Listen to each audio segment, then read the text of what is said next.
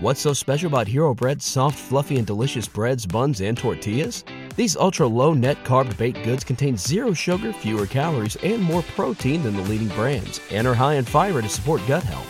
Shop now at hero.co.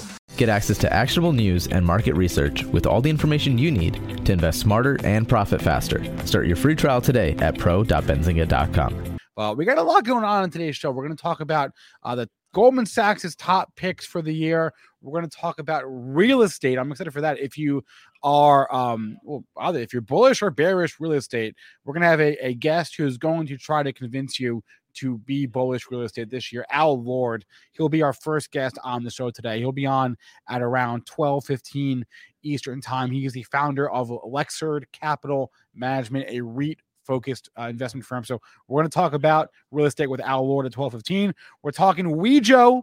Did you guys see the news in Wejo from yesterday after the close? Wejo and Microsoft partnering up. We're going to talk to both of them. We're going to talk to Wejo and their CEO, Richard Barlow. And we're going to talk with John Stenlake, who is the Director of Vehicle Innovation and Mobility at Microsoft, all about this deal, what it means going forward. That'll be at 12:30 today, so an hour from now.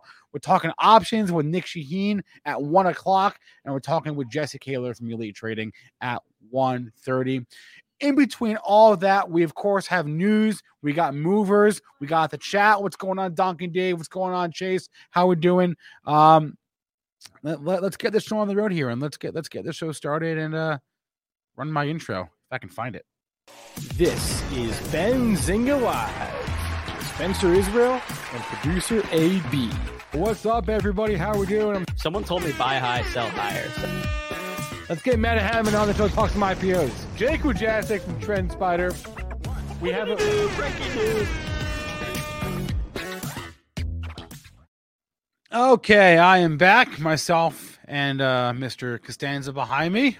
What's going on, everyone? How are we doing? How is the day treating you guys so far? What's up, Robert? Why's up? Stuck in 1999? I love it. Markets are okay. Yes. Markets mixed. This is what we say. This is like what they say on days like today. Markets are, quote, mixed, right? You got the S&P down a little bit. You got the Dow up a little bit, right? You got the NASDAQ. Tech is weak again. So there's that. But a decent amount of green littered across the screen, right? It's kind of the same story as yesterday, just not quite as pronounced, right? Yesterday we saw like value was really strong and some growth tech was really weak. Today it's not quite that bad. It seems like, but banks are still strong. Utilities, energy, industrials, defensive still strong, and a lot of tech, frankly, not strong again. So continuation, right? Curious what you guys are seeing. What's up, Matt, Master of Stonks, Kyle, Chris? We catch up on the chat there. Matt Miller, I have not checked that. I haven't looked at Ford in 2 hours. So let's look at Ford in a second. No, Chris, that's not a joke on Jason. It's just we have these we have these wood. They're not even cardboard. They're wooden cutouts of all the main cast of Seinfeld. I don't know why we have them, but we do. So, why not? I like George. He's my favorite character. What's up, Shelly? How are we doing? Let's do this. Let's start the show off with a real quick crypto update. And then I want to go into the stocks and stuff like that. But and then Aaron Bree is going to join us probably in the next 10 or so minutes. I've been told. But that being said, let's start the show off today with a real fast. What's up? Missed you too, Planted. Missed you too.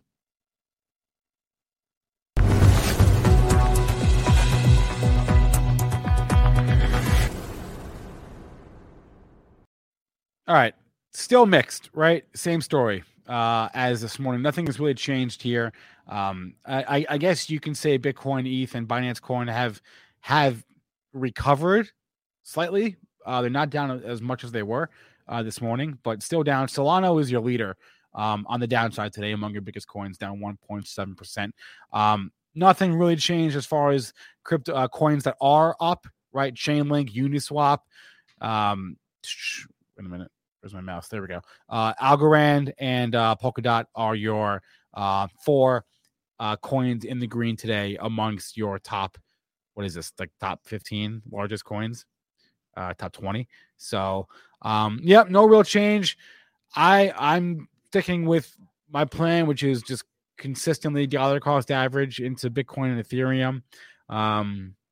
I could be talked into taking a flyer on a different coin. I don't know what that coin would be. I think I'm not the kind of person that wants to have like 10 coins. But I've got the 3. I could get talked into another one if someone wants to talk me into one. I'm open to it. My mind is open. So is my wallet.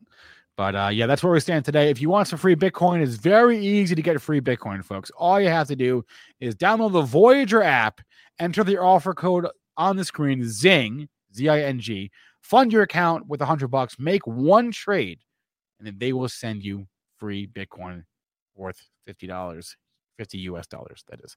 All right. That was fun. I'm going to pull up the Benzinga Pro, and we're going to look at stocks because we know that that's where the fun is. Oh, Shelly, I heard about Scam Coin. Wait, did you guys hear about that that Shiba? Was it a Shiba knockoff? Hold on, what was it yesterday? It was it wasn't a Shiba knockoff. It was, hold on, it was up 200% yesterday. I'm gonna pull up the article a minute ago. Yeah, Shiba dollars. You guys hear about Shiba dollars? Up 200% yesterday? I don't know.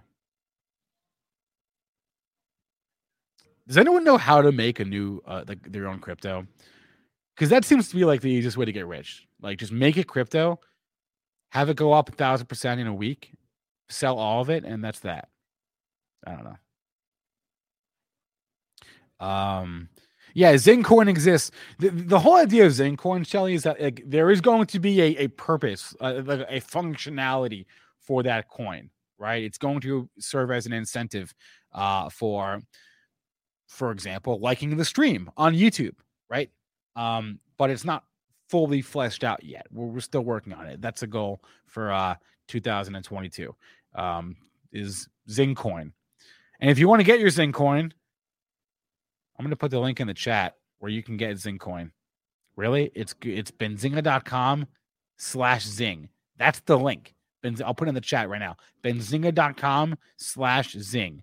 You want some Zincoin? There it is. What does it do? Well, right now, nothing. But it will do things. That's kind of the point. Project still being developed. Okay. Let's go to the stocks. Here's my Benzinga Pro. I've got AMD up there. I'm not really sure why. Let's get that. Let's go to the scanner, and we look at what's up, what's down from the open on the left side of the screen, on the right side of the screen. What's up, what's down in the last 5 minutes. How's Beyond Meat doing today? I don't see Beyond Meat at the top of my gainers from the open. That's a red flag. He kind of had a feeling. Let's pull up that Beyond Meat chart. He kind of had a feeling that Beyond Meat was going to be, that they were going to fade that move. Let's see. Yeah, they're fading the Beyond Meat move. Look, we say this all the time, right? Stocks that are in uptrends, when they dip, those dips can be good buying opportunities. Stocks that are in downtrends, when they rip, those rips can be good selling opportunities, and that's what you have overnight / this morning in Beyond Meat. You had a rip in a stock that is in a downtrend. Every single rip in Beyond Meat has been a rip to sell in the last year. Let's pull up a weekly. It was the all-time high a year ago. No, it was not. It's a year and a half ago, or 2.5 years ago. But the stock has been in a pronounced downtrend for a year now.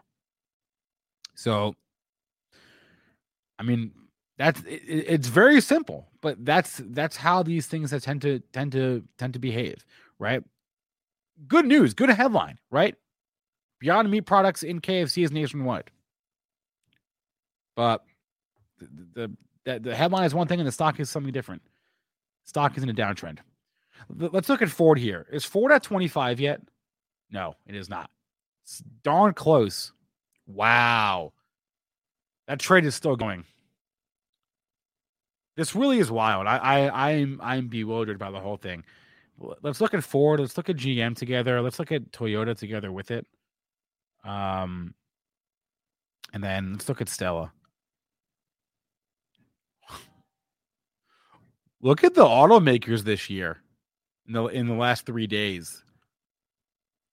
Look at those moves. Pretty impressive stuff. I mean, if you wanted to chase it, like we always say, don't chase. If you wanted to chase it, you would have to, like, you can buy any of these whenever, wherever you want, obviously. But I would be judicious with my stops, be them, mental or otherwise, because you don't want to get caught,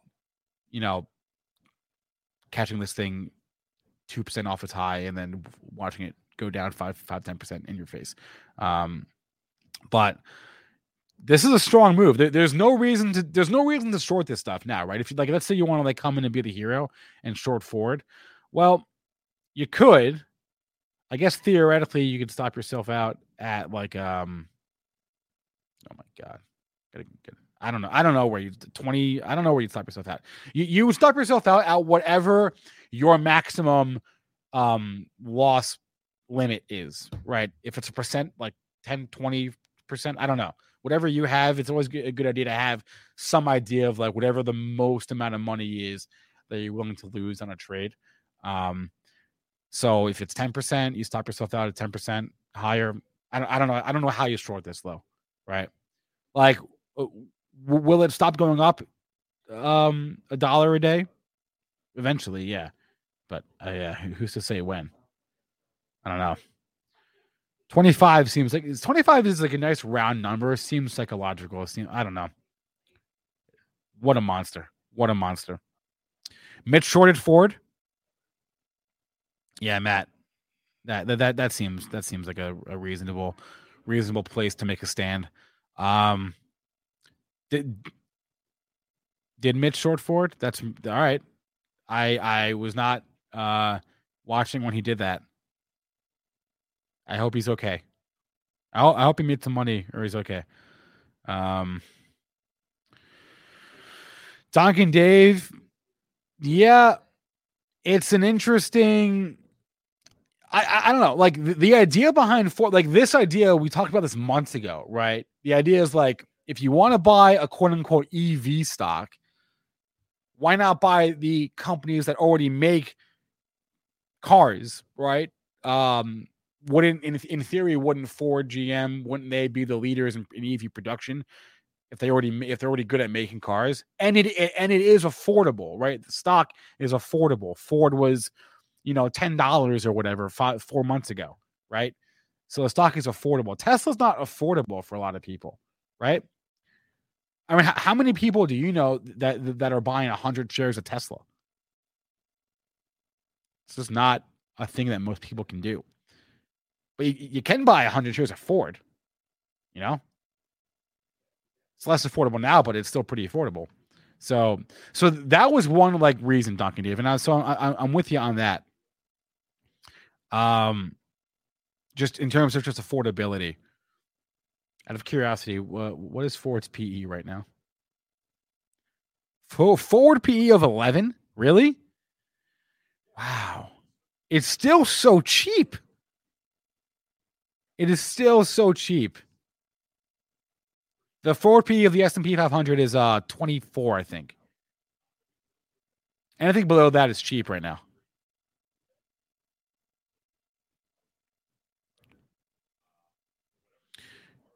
Sorry, I'm just catching up here. Good. Mitch closed out his short. Nice. Good job, Mitch. Shorting rocket ships ain't easy, but if you make him look, he must have played it right off the open. Right there. Good for him. Nice trade. Sorry, I'm just playing catch up in chat without my co-pilot here.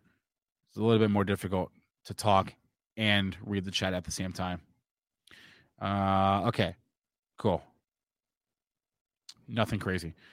But yeah, drop your tickers in there, and I'll do my best to keep an eye on that throughout the show today. And we will take a look at stocks you want to look at. Calm Meow, Baba to the Moon. I don't know about that. Again, stocks in downtrends. What a move. See, this is where sometimes the stock market feels really stupid, because this feels like the kind of this move off the open is the kind of move that suggests that the stock is moving off of a news headline. Now, we know what the news headline was, right? It was out yesterday. That big old Greek candle from yesterday. Charlie Munger doubling his stake. That's what that was. So it feels like it moved twice off of the same news. What did we just say about Beyond Meat? Stocks in downtrends, when they rip, they can be good shorting opportunities. I don't know what the puts are like in Alibaba. But let's see if we can find if you want to go short here, let's see if we can find a level where you would stop yourself out, right? As a loser. What are we? We're at 125 now. I could see 130. You short it with a stop at 130, call it a day. That's not the worst idea. If you're buying Baba now, I think you're doing it backwards, right? He's just gonna walk in front of the camera. Just walk in front of the camera. I don't know if you can buy Alibaba right now, honestly. For a swing trade, on the long side. I really don't know. What up, Spencer? Is Aaron's mic on? Is Aaron's mic on? Can y'all hear me? Yeah, I hear Can you. I just yell into your mic? What's up? How we doing? I'm good. How are you? What have we talked about so far today? We talked a little bit of crypto. We talked a little bit of Ford, Beyond Meat, and Alibaba. All right. Well, now that I'm here, let's get to the itinerary. What's up, everyone? Happy Hump Day, Wednesday. Why does it look so dark behind us? Is it dark outside? Yeah, it's dark outside. It's gloomy. Detroit's really gloomy in the winter. The sun never comes out. Yeah, isn't there a word? The gray. It's I don't know. There's some word. The sun does not shine here for 4 months out of the year, which is ridiculous. But anyway, Spencer. I've got some good news for me, some bad news for you. Okay. Palantir? No. Whatever happened? Did you stop your trade on Palantir? Yeah. Shelly, this is all your fault. Shelly was in the chat just sell, Spencer. Just sell. Everything's always Shelly's fault. Just sell. Yesterday we were talking about Abbott. Abbott up about 1% today. Look at those options, baby. Up 40% in one day. Nice. Good for you, man. Hope someone got into those calls with me. Again, the thesis there was KISS. Keep it simple, stupid. People are buying rapid tests. I'm going to buy the stock of the company that makes the rapid tests. No need to overthink it. Are you going to sell? I mean, I don't know. I'm only up $46 on it, so okay. I might as well keep them in the off chance that Abbott really goes crazy, and then they'll go up a little bit more, and then I'll buy us lunch or something. Shelly, actually, you'll buy me lunch because we made a lunch bet. Yeah, we did. Shelly, remind us, what was the lunch bet again? And Shelly, I'm just playing. Obviously, I own my own decisions here, and I feel justified in Palantir when the stock inevitably falls below 1775 in the next hour or so. But yeah. I own my own decisions. So I think maybe you probably did make the right call. You probably saved me a nickel. I don't know, Shelly. I feel justified in an hour. Where was the bet? The bet was 140 to 120, I think, right? 140 you win. I don't know. It was Shelly's. It was 140 job. It was 140. Shelly got us in the chat. 40 up. Bree wins. Yeah. So all right, come on, Abbott. We need another, but it's not till next Tuesday. Next Tuesday. Well, we said that was the end. The Abbott. People are buying the rapid tests. I'm buying the stock. Let's go. Yeah. All right. Can we get any I don't know. Air horns? Do it. All right. I don't know what I did. Just do it. You did the Shia LaBeouf. Let's do it. Yeah. Do it. All right. So Spencer, I've got a couple things I want to talk about. So let's start with this story. It's been widely reported. It's being called the Great Resignation. Yep. So in November, 4.5 million workers quit their jobs. That was up from 4.2 million in October. That was from the Bureau of Labor of Statistics. Department of Labor, the BLS, Something the Bureau of like Labor that. Statistics. Yeah. Anyway, most departing workers came from the accommodation and food services industry. So it's hospitalizations, restaurants, hotels, stuff like that. You mean hospitality? Hospitality. What did I say? Hospitalizations. I'm sorry. Yeah. I'm doing all this COVID research. Hospitality. Hospitalization. Restaurants and hotels. All right. Someone, forgive me. Shout out Ruel in the chat. Ruel, go follow Ruel or subscribe to Ruel on YouTube if you don't already. He's got good. What up, Ruel? How we doing? Good crypto content there. Anyway, healthcare sector after hospitality, not hospitalization. The healthcare sector was the second. Saw 52,000 more quits in November than October. So that's telling us that nurses, nurse practitioners, PAs, doctors, just hospital workers in general, more of them quit in November than October. Did you see what the Mayo Clinic did yesterday? The Mayo Clinic officially fired the 1% of their staff who didn't get vaccinated. So that's 700 people or so. Yeah, and honestly, that's totally businesses have the right to do that, to do what they please, First Amendment, all that. But it is surprising that in this day and age, not day and age, but right now when we're dealing with this shortage of healthcare workers, that they feel they feel adequately staffed enough that they're able to lay off. And 1% is not a huge percent of the workforce. Yeah, 1%. But and that was a big talking point for people that were against businesses implementing these vax mandates. Is they were like, oh, they're going to lose so many workers that refuse to do it. But what happened is it was a very, very, very small percentage of workers that actually ended up refusing to get the vaccine and then left their job. Yeah. At Benzinga, we had almost we basically didn't have any sort of vaccine or stay-at-home policy at all until somebody decided to come into the office with COVID. And that's somebody may have been me. Spencer. May have been me. But anyway, moving on.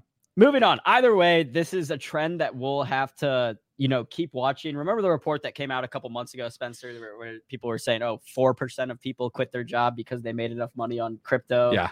I don't know. There's a lot of reasons for people to get up and leave their job. So again, we'll just have to follow this story, see how things progress. It is a tight labor market out there. So for people that leave their job that will then be looking for a new job, I'm sure a lot of them will be hired very quickly considering the tight labor market. But yeah, I mean, again, we're always looking at these economic numbers. One that is very important are the new jobs and unemployment that's reported each month. So right. So today, it's funny that we got this data. I mean, it's lagging, right? Because the data is from November. But this morning, we had ADP payrolls, where private payrolls, how many jobs were added across ADP's survey, where ADP is the payroll company, and they do this. They do these surveys every week or every month. I don't even know anymore.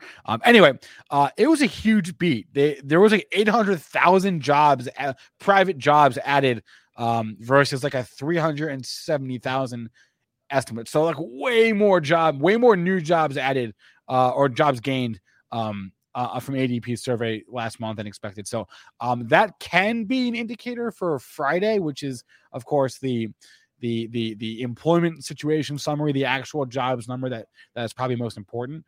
How many jobs overall were added last month? What is the unemployment rate? That sort of thing. That'll come out on Friday. But it's just interesting that you have this trend where, on the one hand, November, 4.5 million people quit their jobs, and on the other hand, in December, according to ADP, 8 million new jobs added. So pretty crazy dichotomy there. Labor market is always a funky thing. It's doing weird stuff right now. But I'd be curious in the chat. You want to drop a 1 if you have left your job in the last year for one reason or another. Put a 2 if you've thought about it. I'm just curious. Put a 3 if you never had a job. That's cool too. That's where I'm at. That's where you're at. Some days I do feel that way. So about yourself or myself? Both of us. Okay. Yeah. Anyway. All right, moving on from the Great Resignation. So we got a report from Goldman Sachs that highlights 21 stocks that Goldman Sachs sees offering explosive sales growth and fat margins through not only this new year, but through 2023. So I went and delved into this report of 21 stocks and pulled 10 of them. Are these your 10 favorites of the Goldman Sachs' favorite, or these are just 10 that you thought were interesting? These were 10 that I thought were interesting. Okay. We're not going to spend too much time talking about each one just because there's a lot, but I'm going to run through them real quick. And Spencer, if you want to pull up your Benzinga Pro, you can pull up the chart while I do that. Some of these names are very, big names like Zoom, Facebook or Meta platforms, and Nvidia are on the list, but some are kind of lesser known names. Like some I'm not, like I've heard the names before, but aren't too familiar with the stocks. But let's just go through my 10. And so again, these are Goldman Sachs' their picks for the year? They are stocks that they see, companies that they see offering explosive sales growth and fat margins through 2023. So again, not just through 2022, but 2023. Okay. So Goldman is saying they're seeing these are the companies that they're picking that are going to have good fundamental growth, but that does not have to translate to stock growth. But in any case, let's proceed. Let's proceed. All right. So I'm going to read the company and then also the expected consensus estimate for the 2023 profit margin. Okay. So that's what we're looking at. Like you said, the fundamentals of, the sales growth, profit margin, et cetera. First on the list, MP Materials. Look at that chart. 2023 estimated profit margin, 48%. Look at that chart on MP. So yeah, you can see the strength there in MP. Goldman is essentially saying, again, like you said, Spencer, not just Voodoo, I hear you. They're not calling these stock buys. They're saying these companies they're estimating them to have explosive growth and high profit margins. So that's all we're talking about here. I'm not saying all these stocks are do really well. These are names that Goldman likes fundamentally. They're not saying these necessarily the stocks have to outperform. But what that tells me, Spencer, is that in a kind of value dominant environment, if we get to that point, that these stocks will do well because they have strong fundamentals. That's how it's supposed to work in theory. In theory. In practice, who the hell knows? But in theory, yeah, that's what they're saying. All right, so MP Materials, again, you can see the strength there on the chart. Goldman's essentially saying they expect MP to continue high profit margins. Moving on, MasterCard. MC. Oh my gosh, MA. Yeah. What'd I say? MC. I don't know. Who's the MC? Is MC a ticker? No, I'm saying who's the MC? Like Ryan Seacrest was the MC of American Idol. Anyway. Okay. Bad joke. MasterCard got taken out back at the end of the back half of last year. The stock has recovered though. Look at this recovery in MasterCard. Wow. Have we almost regained the all-time high? The all-time high was hit last summer. No, it was hit last April of 401. We are within shouting distance of that now. We're 377. All right. We've gone from what was the low a month ago.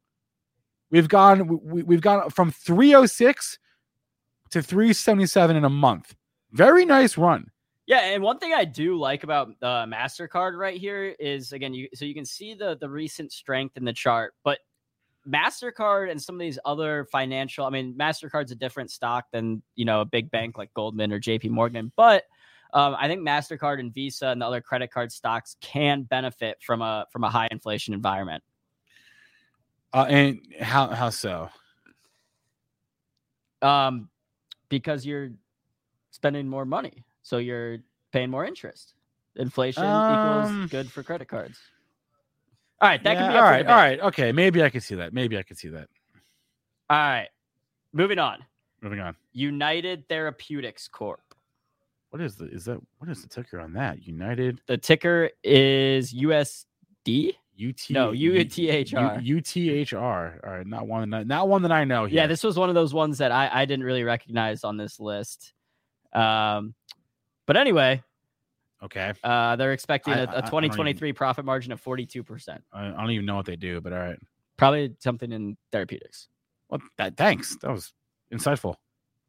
Yeah, see, Duncan Dave gets it. Rates will go up. MasterCard will increase interest. Okay. All right, Aspen Technology. Also not one I'm super up to snuff with. Yeah, AZPN. Alpha, Zebra, Penelope. See, all right, this is why I love Benzinga Pro. I don't know what this company does. All I do is I go to the details widget. I go to overview.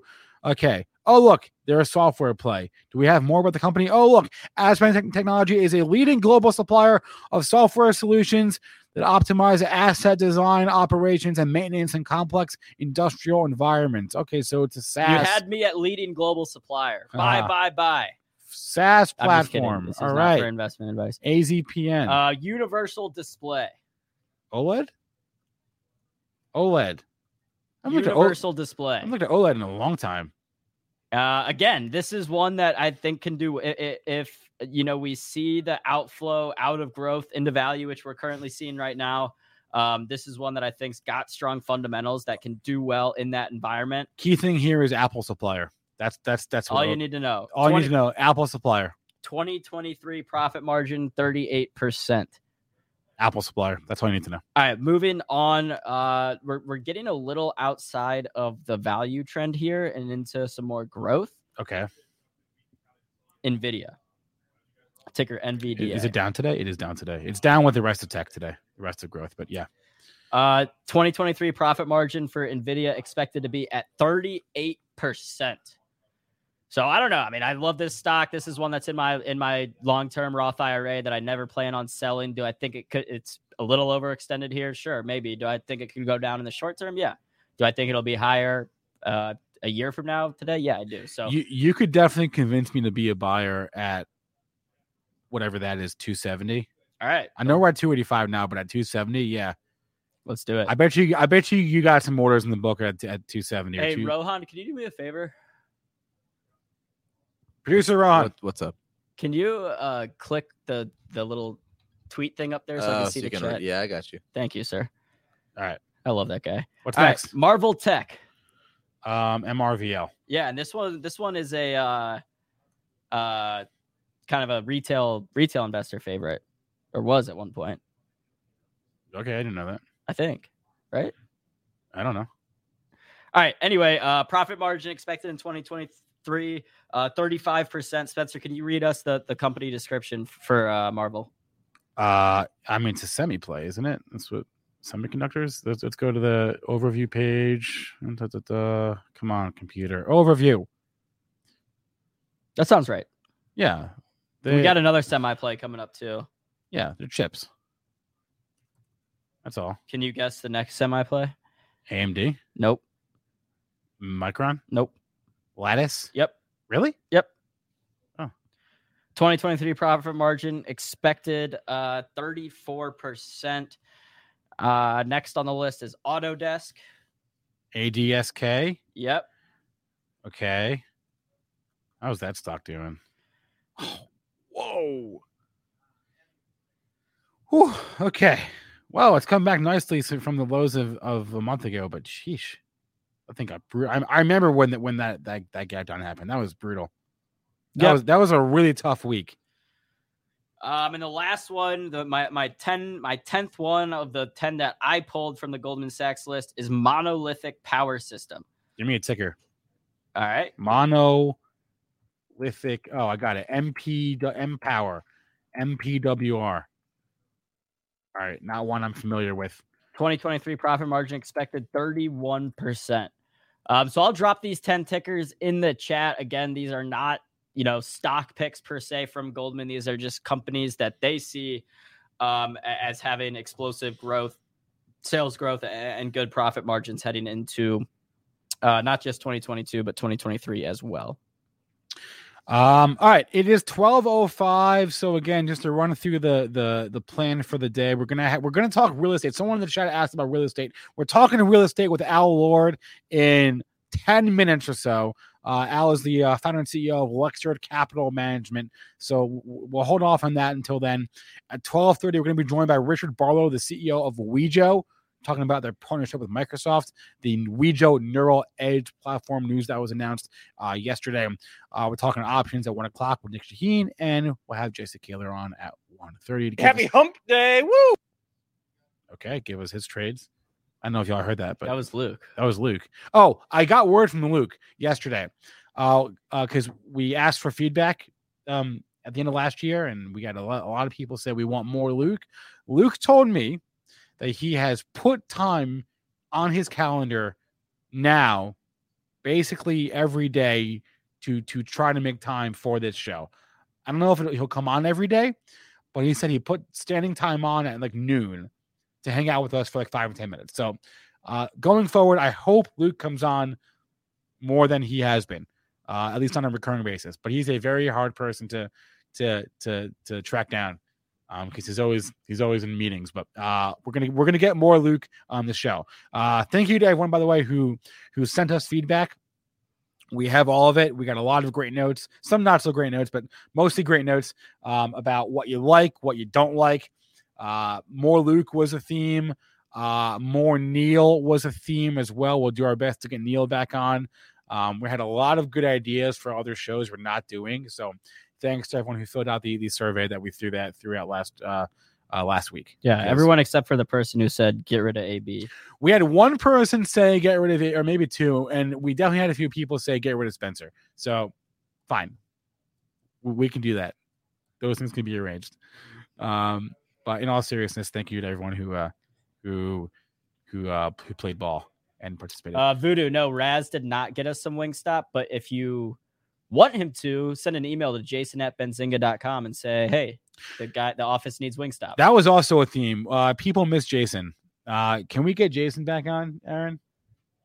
Not in January. Not in January? Maybe after. Do you even know where in the world he is? I have no idea where he is. Yeah, he's back. Is he in the area, I think. He's in the area? Yeah. All right. Well, he was. Okay. Last I heard, he was in the Virgin Islands. That's all I know.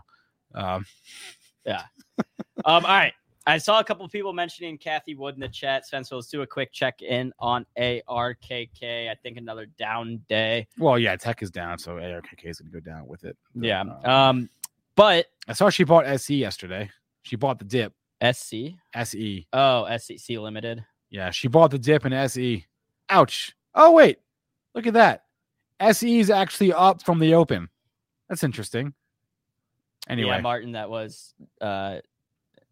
Spencer not only didn't just kill SPAC's attack, but like the whole industry of SPACs. If you're wondering why SPACs aren't as hot as they used to be, he's your guy. I did not kill Spencer. I did not kill SPACs. I would love. I've said it on the air. I'll say it again. I would love to have more. Right now, we're doing very little SPACs content. I would love to have more. I just want to do it in a way that is good for everybody and fits with everyone's schedule. All right, but okay, so let's talk. So you just mentioned Kathy Wood bought the dip in CE. I've got some other moves she made that I have pulled up. So, Tesla, Kathy Wood and Tesla in a lot of ways have become synonymous with each other, right? Kathy Wood essentially, her claim to fame was that, she threw out that ridiculous price target on Tesla. Everyone made fun of her. She was vindicated in the long run. She ended up being right. I think she said it was going to hit $800. That was like pre-split. It's actually at like $3,200, whatever in those pre-split numbers. But, one of the things that she famously does, that ARK famously does, is they email out all the moves they make. So she sold more Tesla stock. The ARK investment firm sold 39,000 shares worth about $45 million at the start of Monday, trading from 2 ARK ETFs.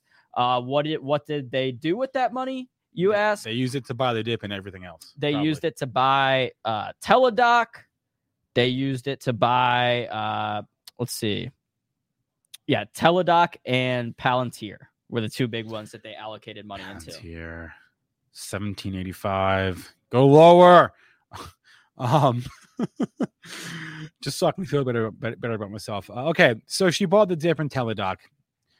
Teladoc, that chart, man. There are very few charts that look as bad as this one to me.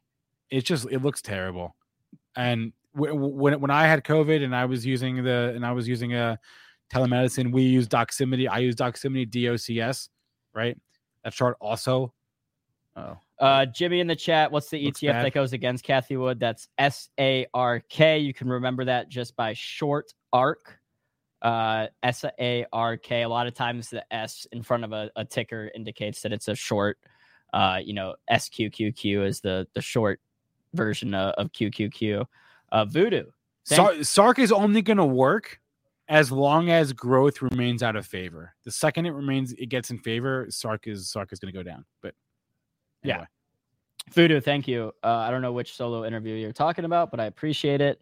All feedback is always welcome. I'm going to throw our email up on a screen that you can email us for feedback. We, a lot of times the more constructive feedback, the constructive criticism is more helpful. But if you think we're doing a great job, then sometimes it's nice to hear that too. Oh, Shelly says you've upped your research game. I have. Speaking of, I've got more research. More research? Yes. Okay. CryptoPunks. Have you ever, or not CryptoPunks, the other one?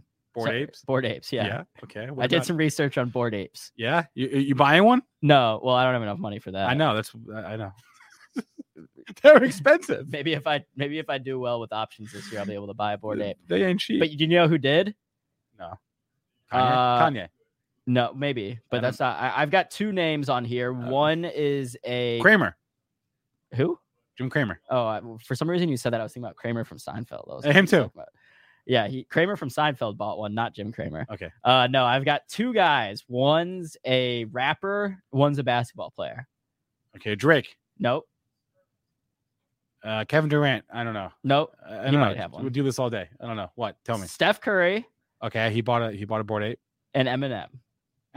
Both acquired Bored Apes. I believe Eminem changed his profile picture. Can I have a question? Ruel knew. Shout out Ruel. Wait, can I have a question? How do we know this? Like, how do we know that they did they have to announce it? Right? Like, how do we know? So I don't know if you see the latest thing on like NFT Twitter and stuff is that people are getting upset that some people are making their like profile picture on Twitter an NFT that they don't actually own. They're basically saying like you can only do that if you actually own that NFT, but other people are like, right, I can do whatever I want. This is the stupidest thing I've ever heard. There are no rules on the internet. But anyway, sales of Bored Ape Yacht Club NFTs have passed $1 billion officially. So yeah, I mean, if you're someone out there that maybe you make digital art out there and your parents are like, oh, when are you going to get a real job? You can tell them, hey, look, this digital art has passed $1 billion. Well, digital art as a whole has way past $1 billion, but just specifically Bored Ape Yacht Club, that one project of NFTs has passed $1 billion. So that's significant, Spencer. Well, Peso, my question was like, I know you can see the transaction and you can see the wallet, but it's not like it says on the blockchain, oh, I'm Steph Curry. Like, it doesn't say that, right? Yeah, Ruel was right. I mean, Ruel, we could play this game all day where you told me about something. I mean, Ruel told me about Cardano when it was at like 40 cents or something, and then I didn't listen to him. So I don't know, Ruel. I'm sorry. I should have listened to you. I should have bought a Bored Ape Yacht Club the first time you brought it up. Let's but you can play that game all day and you'll never be happy. Dude, you know what's going to happen this year? No. Some kid, like, back when we were 13 is going to have their bar mitzvah and spend all their bar mitzvah money on an NFT. Sure. I'm with that. Let's find out how our next guest feels about NFTs. Al Lord. I have no idea what he knows about NFTs, but maybe he's in capital management. Maybe we'll find out. That's true. Okay. Al Lord is the founder and CEO of Lexard Capital Management, a real estate firm. We're going to talk mostly about real estate, but I am curious, as we bring Al on the show right now. Al, do you or do any of your children or anyone have any NFTs? I do not. I certainly wish I did. I wish I had bought Bitcoin in the years past, but my kids own Bitcoin and they trade in and out of it, and they do have NFTs. I haven't figured it out, so I've stayed away. But I wish I had owned it. Sticking with what you know. I like it. All right, Al, make the case to us for the real estate sector this year, and then we can get narrower within that. But make the case for real estate this year. Okay, well, I think you need real estate in your portfolio as an alternative to fixed income at where we are in the markets. I mean, real estate has always been a piece of the overall puzzle for everyone's portfolios. But it's, in my opinion, it's too small of a piece that at least of the major brokerage firms, everyone that recommends these balanced portfolios, they don't recommend enough real estate. But especially where we are in the markets right now, I think real estate is incredibly important. and will continue to outperform the markets. And it's had if you look at last year alone, obviously we had another very good year in the stock market. You had the last 3 years of double-digit growth. But if you look at what real estate did overall, real estate market was up 37%. And so that was the best year for real estate since 1995. And while, you don't mind being in the stock market and having 25, 26% returns, real estate beat it last year. And so, I'm sorry, go ahead. Yeah. So is that referring to just U.S. REITs? What is that 37% number? What is that about? Yes, that's U.S. REITs overall. Okay. So that includes a broader range of REITs. So you have houses, you have apartments, and you have houses for rent. You have logistics and storage and industrial and office. So that's overall real estate market. Okay. Are there specific subsectors though that you like more than others? Commercial, multifamily, resident, whatever. Yes, certainly multifamily at this point. Multifamily gives you great inflation protection, and there is a shortage of housing, both single family houses and apartments. And apartments are a safer way to play it, but apartments are set to continue its growth. If you look at last year alone, the apartment REITs were up 55%, and you're still getting above average dividend yield. If you only own the apartment REITs, you're still beating the S&P 500 dividend yield. And can you give us some tickers?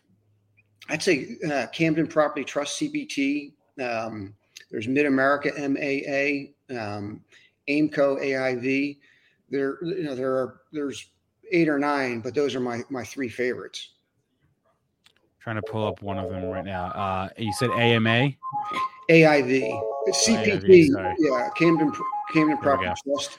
Oh, that's the market. It wants you to pump up REITs more. The market's calling you right now. Here, so there's AIV right there. Maybe they're asking for me to sell me some Bitcoin. Maybe. Al, do you have specific barometers or gauges or data inputs you look at in terms of like what makes a REIT attractive aside from obviously its category? Yeah, I mean, you certainly want to be in the proper location.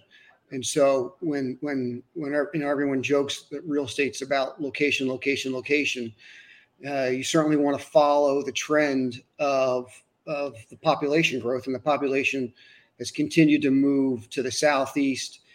Texas and Florida have been the big beneficiaries of population growth, but the entire southeast and the losers in that have been the Northeast and California.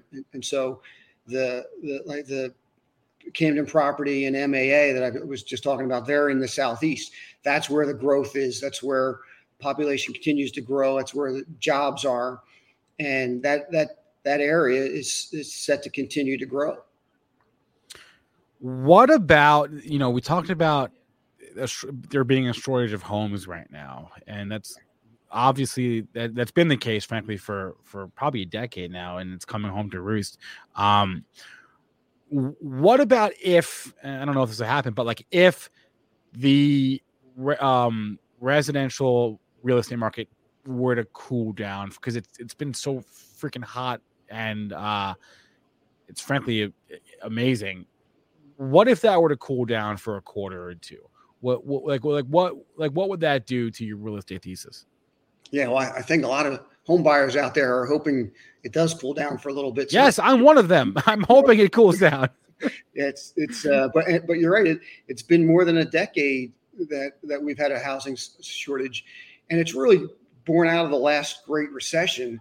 There was a lot of pain that was felt all around, and so since we've come out of the Great Recession in 2009, there has been a shortage of housing, and developers are continue to be risk averse and just not building enough houses. And then, on top of all that, we obviously have COVID, and we now have the supply chain issues, and that's making it worse.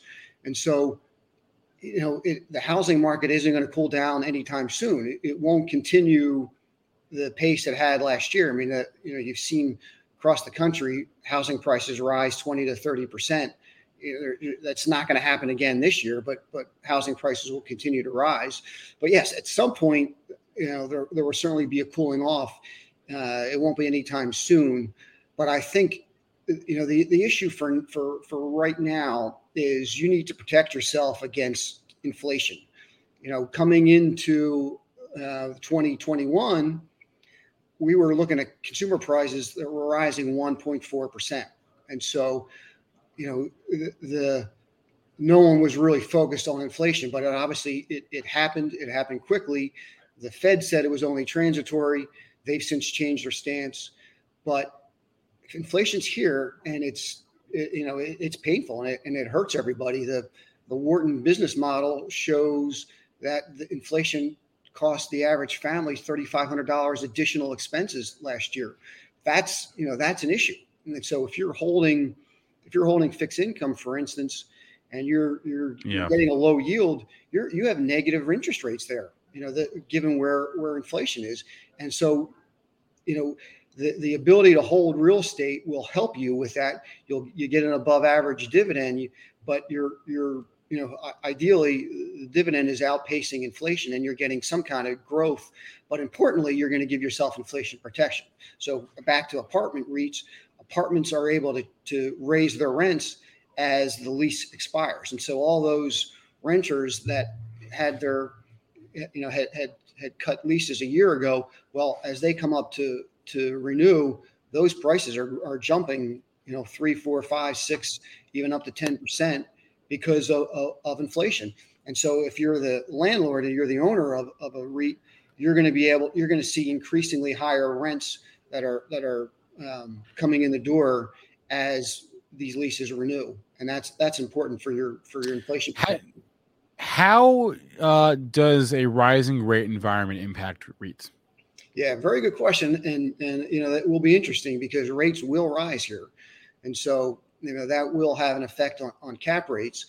What, the way to protect yourself, so personally, if you're doing this and you have your house or you have a vacation rental, you certainly want to refinance right now before rates start to rise. There's been a bit of a run up here to start the year, but rates are still low by historical norms. And so you want to lock in your interest rates here if you can. So if you're an apartment REIT, sticking with the apartment, idea, as a landlord, you're able to lock in long-term interest rates at very favorable numbers right here. And so if you're a homeowner, your mortgage rates are about 3%. If you're an apartment landlord, you're locking in rates now, and then you're able to raise your rents as you go forward. And so your biggest expense as a landlord is the mortgage. And if you're locking in rates now, you're going to have a great run as inflation increases your rents. But ultimately, the higher interest rates will affect a cap rate. And so the cap rate spread to where the 10-year treasury is, may change a bit. And so that'll be interesting as it plays out. But there's still a lot of room to run before we get to much higher rates.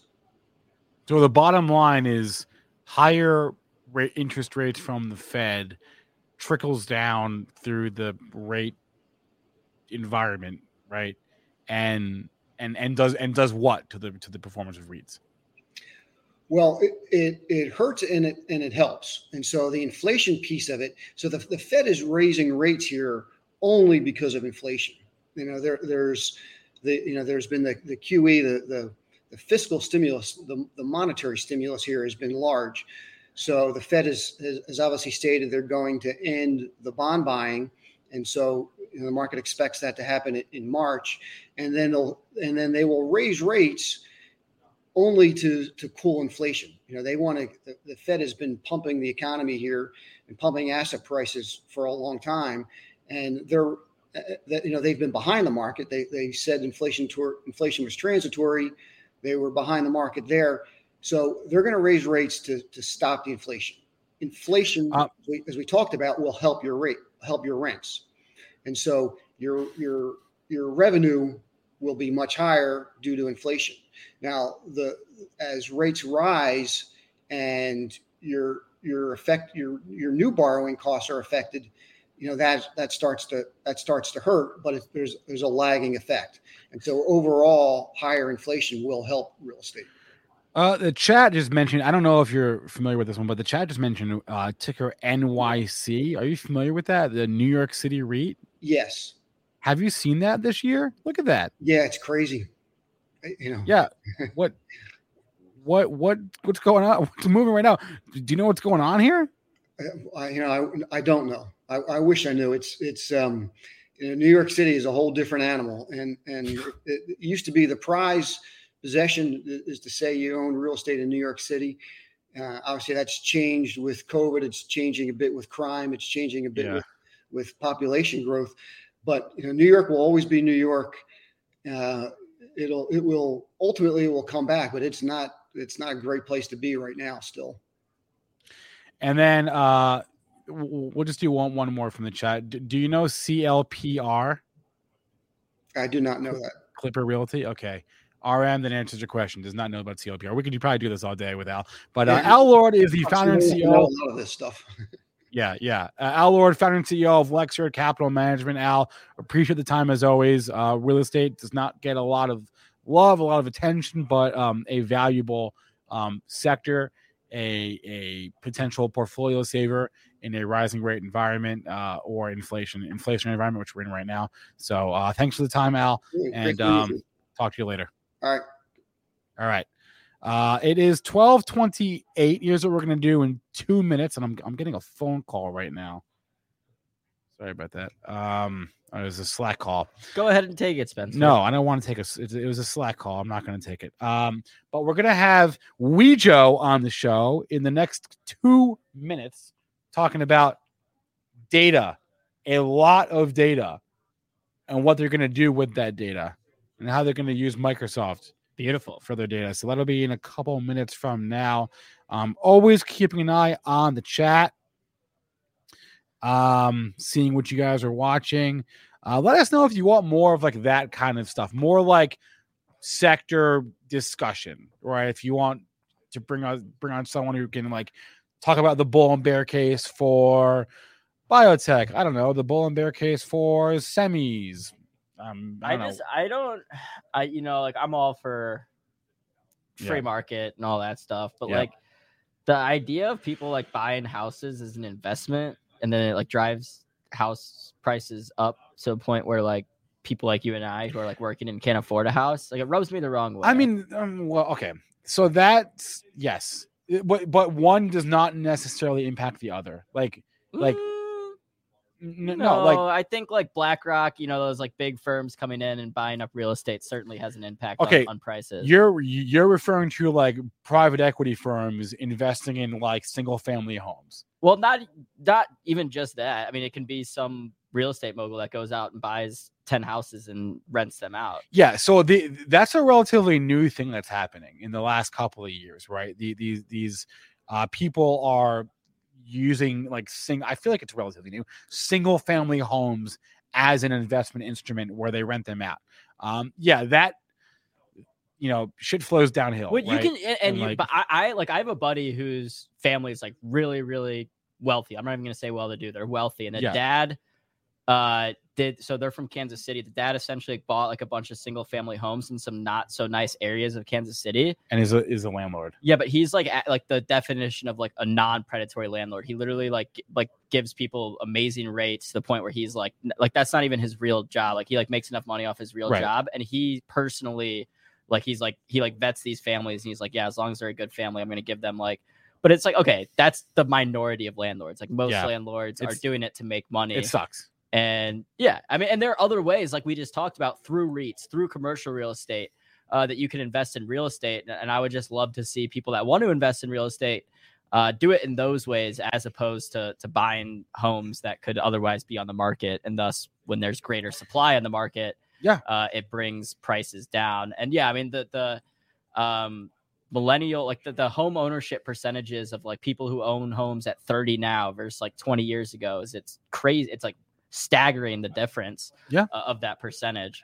Well, and what's interesting too is there's this like divergence because on the one hand, homes are way like monthly payments are way more affordable now than they ever have been because rates have been so low, right? Like mortgage payments. Mortgage You're payments. not saying rent payments, right? Because there's a big difference. Sure, I'm talking about own mortgage, but on the other hand, the barrier to entry, i.e., the down payment, is so high that it sort of it creates this weird dynamic where like if you already have a home, if you already have a mortgage, then you're probably doing better now than your parents were doing, right, when they had their mortgage, in terms of just like the amount of your paycheck that goes to your mortgage every month, right? Assuming you have a home that you can afford, because low rates makes it affordable, but the barrier to entry for people like you and me is just so much higher. There's gonna have to be something's got to give, whether it's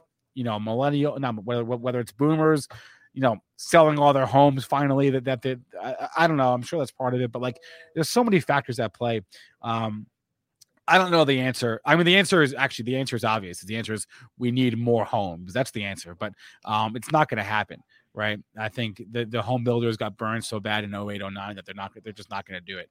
So I don't know. Well, yeah, I mean, yeah. With all that being said, I mean, you like for someone like yourself, you should have gotten a mortgage during when interest rates were so low, right? I mean, yeah.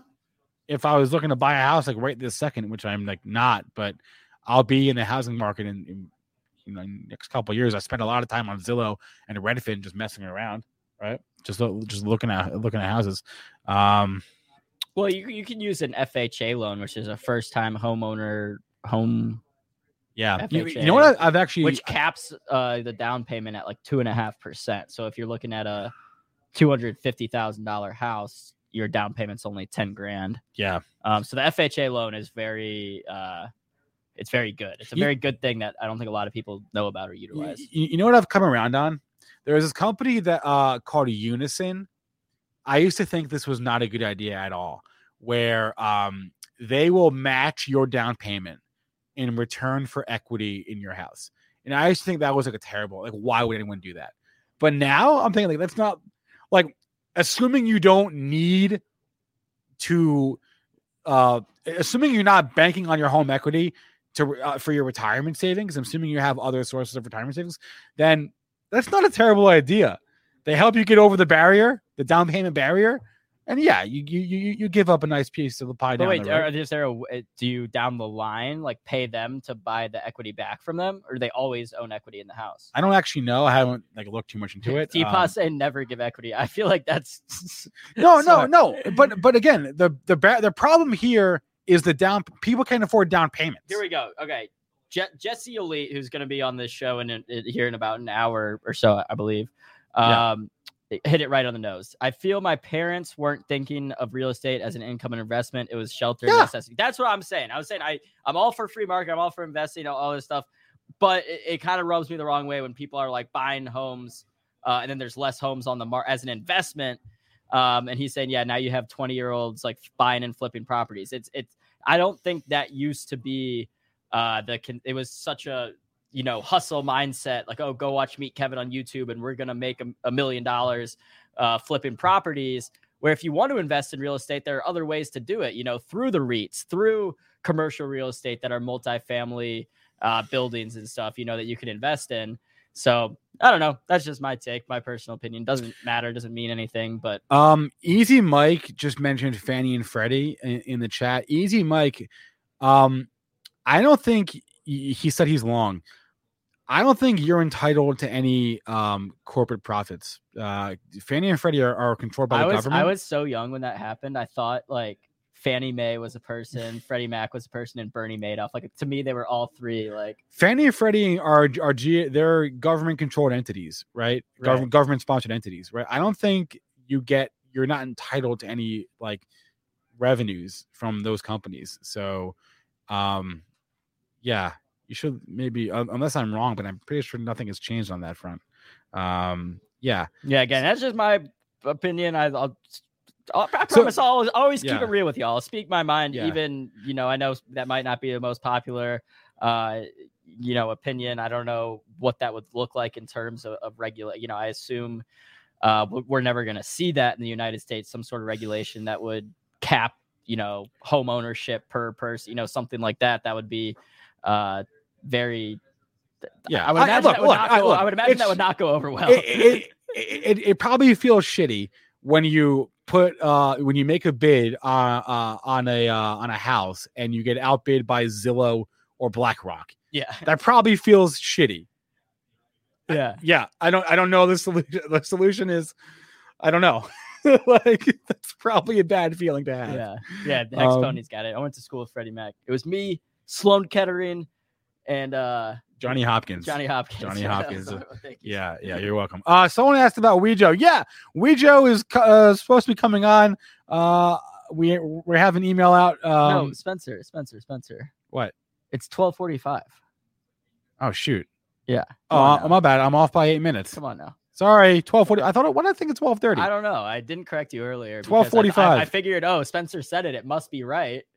But yeah, I guess not. Yeah. Anyway. Oh, JR House in the chat. He should have some insight for us into this. Yeah. Yeah. There. I'm sure there's like some regulation that would be helpful, but I don't know what. Well, that's always the question, right? It's always about like, how do you regulate that? How do you implement that in policy? Because we can all agree, it doesn't matter what side of the political aisle you're on. We can agree there are problems in our healthcare system with the way insurance companies work, and then it's all about like, okay, how do you actually want to tackle that issue? What's your tolerance for like what you're willing to see in terms of regulation. Yeah, housing market is kind of the same way. It sucks. I mean, I'm in a camp of I'm getting screwed real bad right now because I'm getting priced out of the market. Right. And that's what I'm saying is I have friends that are my age, mid-20s that are on both sides of the political aisle that are pissed about what's going on with the housing market right now. And it's like, okay, we can all agree on where these problems are. It's about like, how do we solve them? Yeah. I don't, again, that's why I said, like, I've kind of come around on and we'll move on, but I've come around on the idea of like, okay, I'll give up some equity if it means no, don't do it. Wait, listen. So what is this Unison company is hoping that you default on your mortgage payments so that they can, why else would they want equity then? No. Again, if you're not banking on your home equity as your source of retirement, if you have other retirement savings and you're willing to give over a piece of the pie, it's not for everyone. I'm not even saying it's for me. I'm saying I'm coming around to the idea, but the company is out there and it's a trade-off. It's a trade-off. You're trading off money down the line for a down payment today. Maybe you leverage them to get a better house, a bigger house. I'm not saying to do it. I'm just saying for some people, they may want to think about it. I've sort of come around on the idea. It's definitely a trade-off. Some people are probably thinking, no, I would never. I used to be that way too. When I heard about this company 5 years ago, I thought, why would I ever give up equity in my house? That was before I got almost priced out of the housing market. So bottom line is down payment remains the biggest hurdle for everybody. I'm just saying. Think about it. It's not for everyone. Anyway, okay, let's move on here. It's 12:40, so we're gonna have Weejo on in 5 minutes. To whoever asked about that, yes, hit that like button. Thank you, Easy Mike. Mike's got a good point. He says, "What do you mean by problems? Big Pharma is making money and lining the pockets of politicians. The system is functioning properly."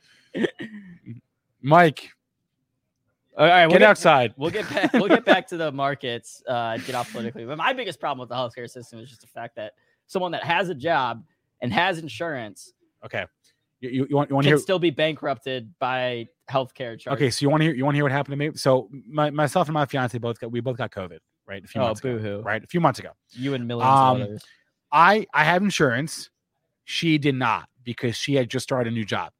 So she did not have health insurance when she had COVID. That's bullshit too. If you're like in between jobs, you should be covered. Yes, that's a separate issue. Okay. We both got the same treatment, same everything. I paid more than she with did. Insurance? With insurance. I paid more than she did. Wow. And I had health insurance and she didn't. Wow. Yeah, I just read an article by Yeah, that makes no sense. Makes no sense. I'm sure maybe there's some like government subsidized like COVID treatment stuff for people that are uninsured that maybe helped her or something. I don't know. Anyway, we'll move on. Somebody in the chat keeps mentioning CNK. Someone in the chat also keeps mentioning Lisa King, and someone was mentioning Lisa King in the chat yesterday. I don't know where this is coming from. If you have somewhere that you keep seeing that Lisa King's coming on, who is Lisa King? I think she's from BBIG. Oh, yeah. Look, you're right. What happened? I didn't. No, I don't think she is. I didn't put two together. Vinco Ventures. Yeah. Guys, we're trying to get Lisa King on. They're being a little bit cagey right now. But why? I'm saying, like, where are they seeing that she's coming on? Because people keep asking about it. I don't know. I don't know. They're trying to just wish it into existence. Yeah, that's fair. Manifest. All right. Solaire Astoria Cineworld trades OTC in the U.S., so not super liquid. And why is it up today? I don't know. It's a 50-cent stock. I have no idea why it's up today. It's got like no volume in the U.S. It trades. Where's the – speaking of Manifest. Yeah. Where's the Netflix top 10? I got it. I'm sharing it. Okay. By the way, we're going to have Weejo on in like T-minus 2 minutes.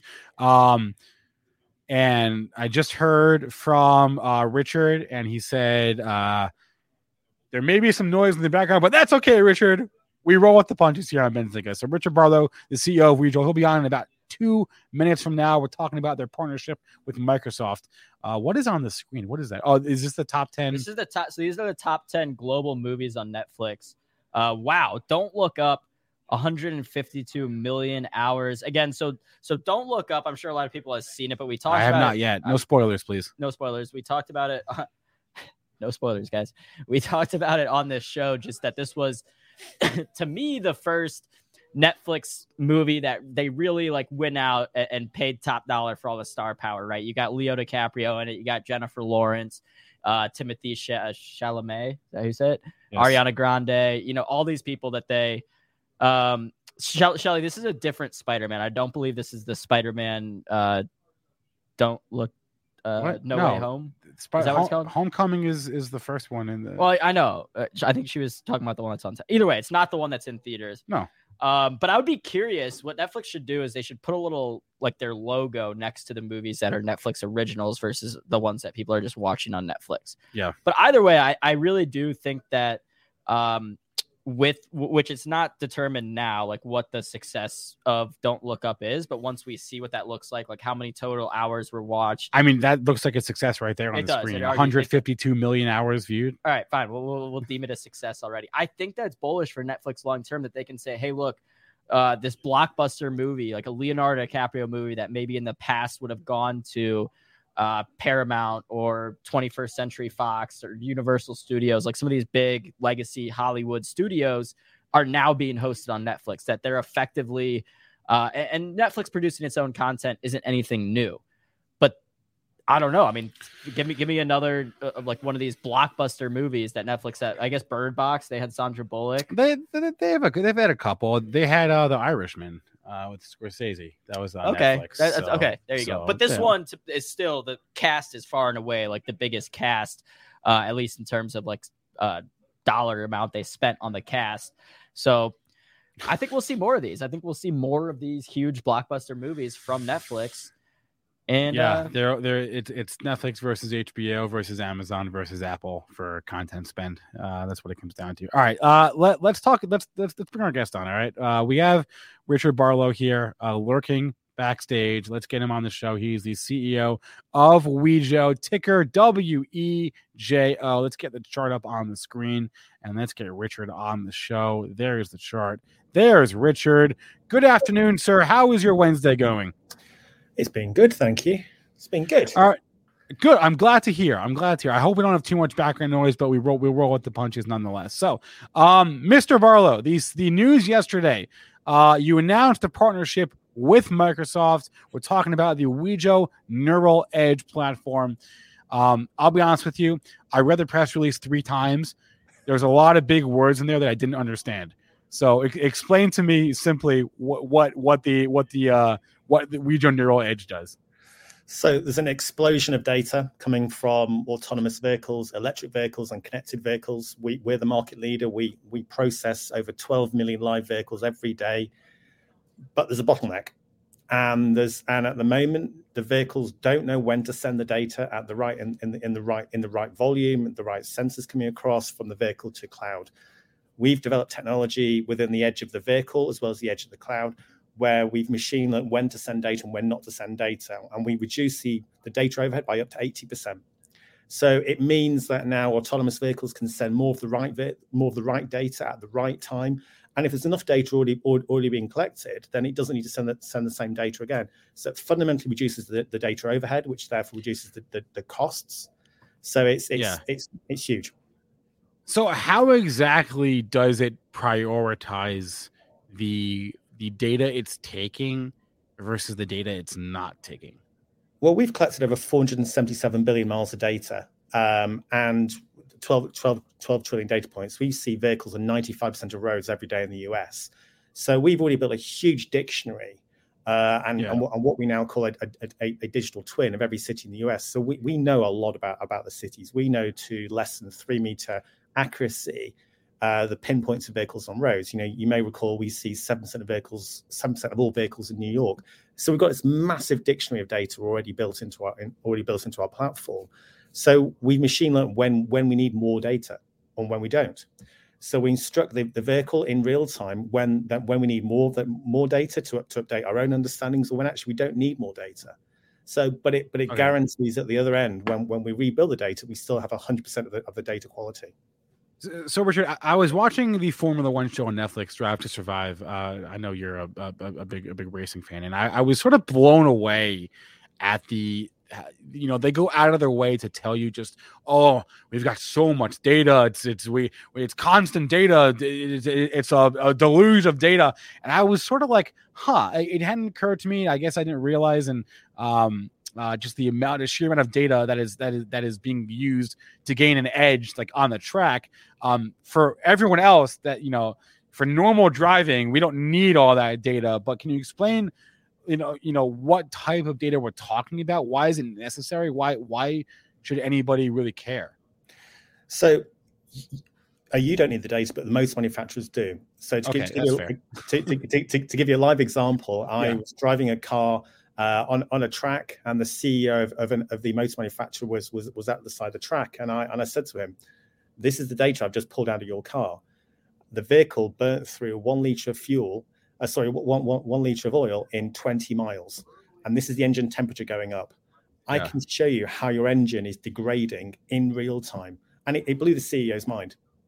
And at that point, he said to his engineers, "We need to take that engine out. We need to see what's going on." And that's what data does. It helps OEMs fast track their build of new models. I refer to OEMs and motor manufacturers, but is otherwise known as OEMs. So it helps them fundamentally engineer vehicles quicker, understand which parts are performing and which parts aren't performing, so they can then fundamentally improve the margins in their vehicle, and fundamentally then improve the vehicle experience for the consumer or the driver. Right.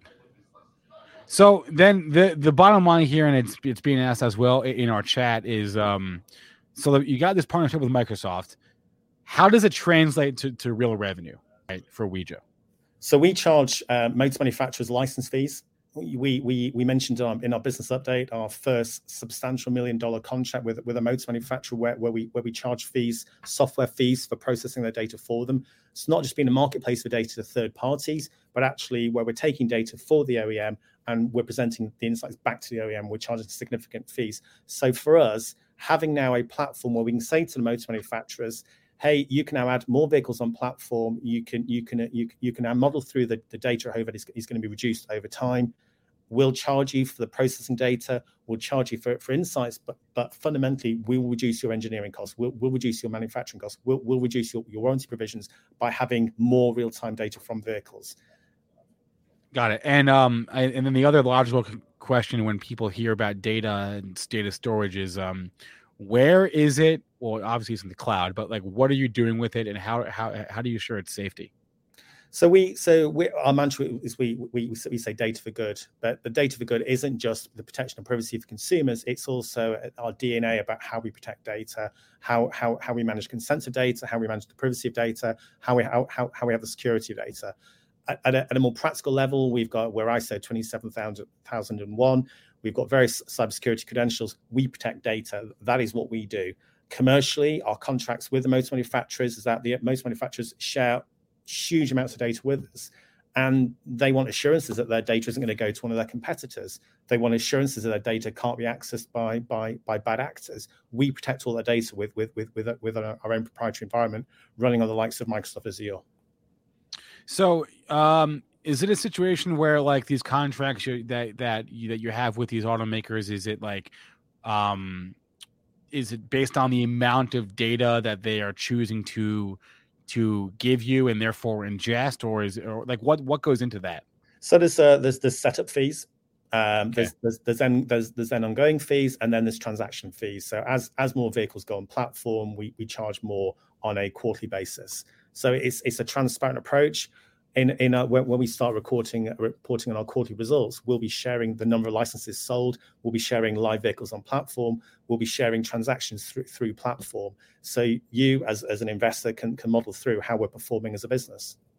Are there other end users aside from the automakers? Are there other people, entities that would be interested and that you would sell this data to? I don't know. Yeah, I mean, there's a broad term of IoT, Internet of Things, which can be anything. So our focus is mobility, but it's not just mobility of cars, vehicles, trucks. Yeah. It can be micro scooters. In fact, I've had some amazing approaches at CES from, say, a shipping company as an extreme example. So if there's huge volumes of data coming from a device, if it enables mobility, then we see ourselves leveraging the experience we've got of processing trillions of data points, of working with great partners like Microsoft, like Palantir, and providing incredible results in near real time back to those vendors. Is this a situation where like the further we get down the road on autonomous driving, just the more data there is, or are we already at a point where that's not an issue? No, I mean the one challenge with autonomous vehicles, bar Tesla, is that all the incumbents have invested hugely in vehicles in specific cities. They've now learned one city. They're now going to start offering experiences, in that one city. They want to be able to scale up nationally. They can't do that with physical vehicles. They need to be able to use a platform where you can digital twin any city. We're now doing that. So we're now taking the data assets we've built up. We've developed incredible insights where you can, for example, reconfigure a smart city and see how driverless and driven vehicles would behave if a road was changed in direction or was moved. So autonomous vehicles, electric vehicles, and connected vehicles are all now part of our strategy. And the fact that we can now ingest all that data, provide great insights, but actually provide simulated environments as well, where most manufacturers can then better understand about how the vehicles will perform, is where we see a big part of our growth. Got it. And so, like, what exactly is the nature of the partnership here with Microsoft for the Neural Edge platform? They're providing the cloud. Yeah, so right? they're providing a hybrid environment for us, and they're also been incredibly supportive as a partner, where we're going hand to hand to present our combined proposition to industry, and we're getting incredible take up. So Microsoft is our preferred cloud partner, but it's a much deeper relationship than that. We started by using them as a pure cloud environment for storage of data and ingesting of data from connected vehicles. We've now developed a much broader product offering that's now targeted for autonomous vehicles, electric vehicles, and connected vehicles. And we're now working with them to actually show to industry we can fundamentally reduce the data overhead and still provide near real-time results of the data ingested from vehicles. Would there ever be a situation where, like, as a driver, there was data available that is useful to me in some way, shape, or form? Or is this really we're talking about data that would make cars safer? No, I mean, I was sat in a vehicle yesterday at CES where a blockchain was used to pay for parking, and that involved the vehicle sharing the location, sharing time in the parking space, and enabling a transaction with a merchant for the payment of that parking time. So data fundamentally, and where the most manufacturers are most focused is, yes, that they want to improve the product, the manufacturing, but they want to provide great experiences to end consumers. So ultimately, why we say data for good is that we first of all think about the driver, the consumer of the vehicle. Right. One of the things I'm thinking about, or I always think about when I hear your company, relatively new to the public markets, and we talk about data, as I think about who like the sandbox you're in and who you're competing with, and I would imagine it would mostly come down to like Google and as like a main competitor. Yeah. Yeah, I mean, there's various cloud companies out there. Those are my competitors. There's various supply software vendors in the supply chain of software of the vehicle. Who will have visibility of data, but actually they're not competitors per se. It is the cloud vendors. It's the capability of processing data. Okay, and so what is the timeline look like right now? Obviously, the news yesterday was a major catalyst. What is the timeline going forward for the coming weeks and months as far as deal flow and news flow that we can expect out of Wejo? So we're going to continue supplying regular news of our partnerships. We're going to be informing the market of our results when we issue our 10K. We have an interesting year ahead. We, as you noted, we are now 7 weeks into the public markets, and we are here to keep informing the market about what we do and having solid news flow. Richard Barlow, the CEO of Wejo, joining us today on Benzinga Live. Richard, a pleasure to have you on. Very nice room you're in, by the way. Very, very nice pictures on the wall. And the last thing, wait, I thought I saw that you're a big Formula One fan. Is that right? I am. Yeah, I was. I was the one person happy that it wasn't Lewis Hamilton again this year. Okay. I was going to ask you, do you have like a favorite team or driver? Yeah, my team's McLaren. That's who I support. But I was pleased it wasn't with the change of regulations next year. I was pleased that Mercedes didn't get another trophy this year. All right, Richard. A pleasure. Have a good rest of your day. Thanks a lot. You too. Thank you. At Parker, our purpose is simple. We want to make the world a better place by working more efficiently, by using more sustainable practices, by developing better technologies. We keep moving forward. With each new idea, innovation, and partnership, we're one step closer to fulfilling our purpose every single day. To find out more, visit parker.com/purpose. Parker, engineering your success.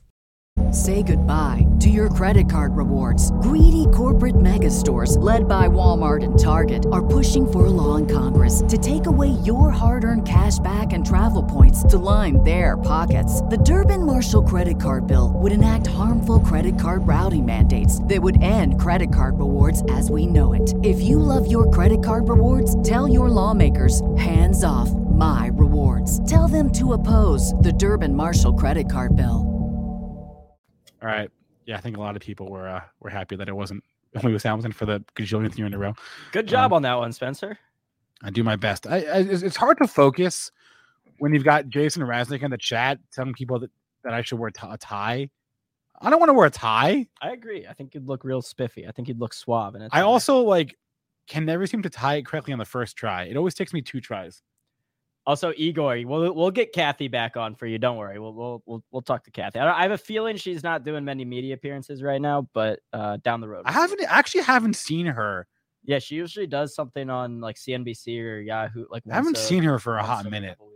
I haven't seen her for a couple of months. All right, y'all. Coming up, we've got our man Nick Shaheen joining us. So if you're into options, you got to stick around for Nick Shaheen. He's got his very own product on Benzinga Pro, which is just an awesome inner circle.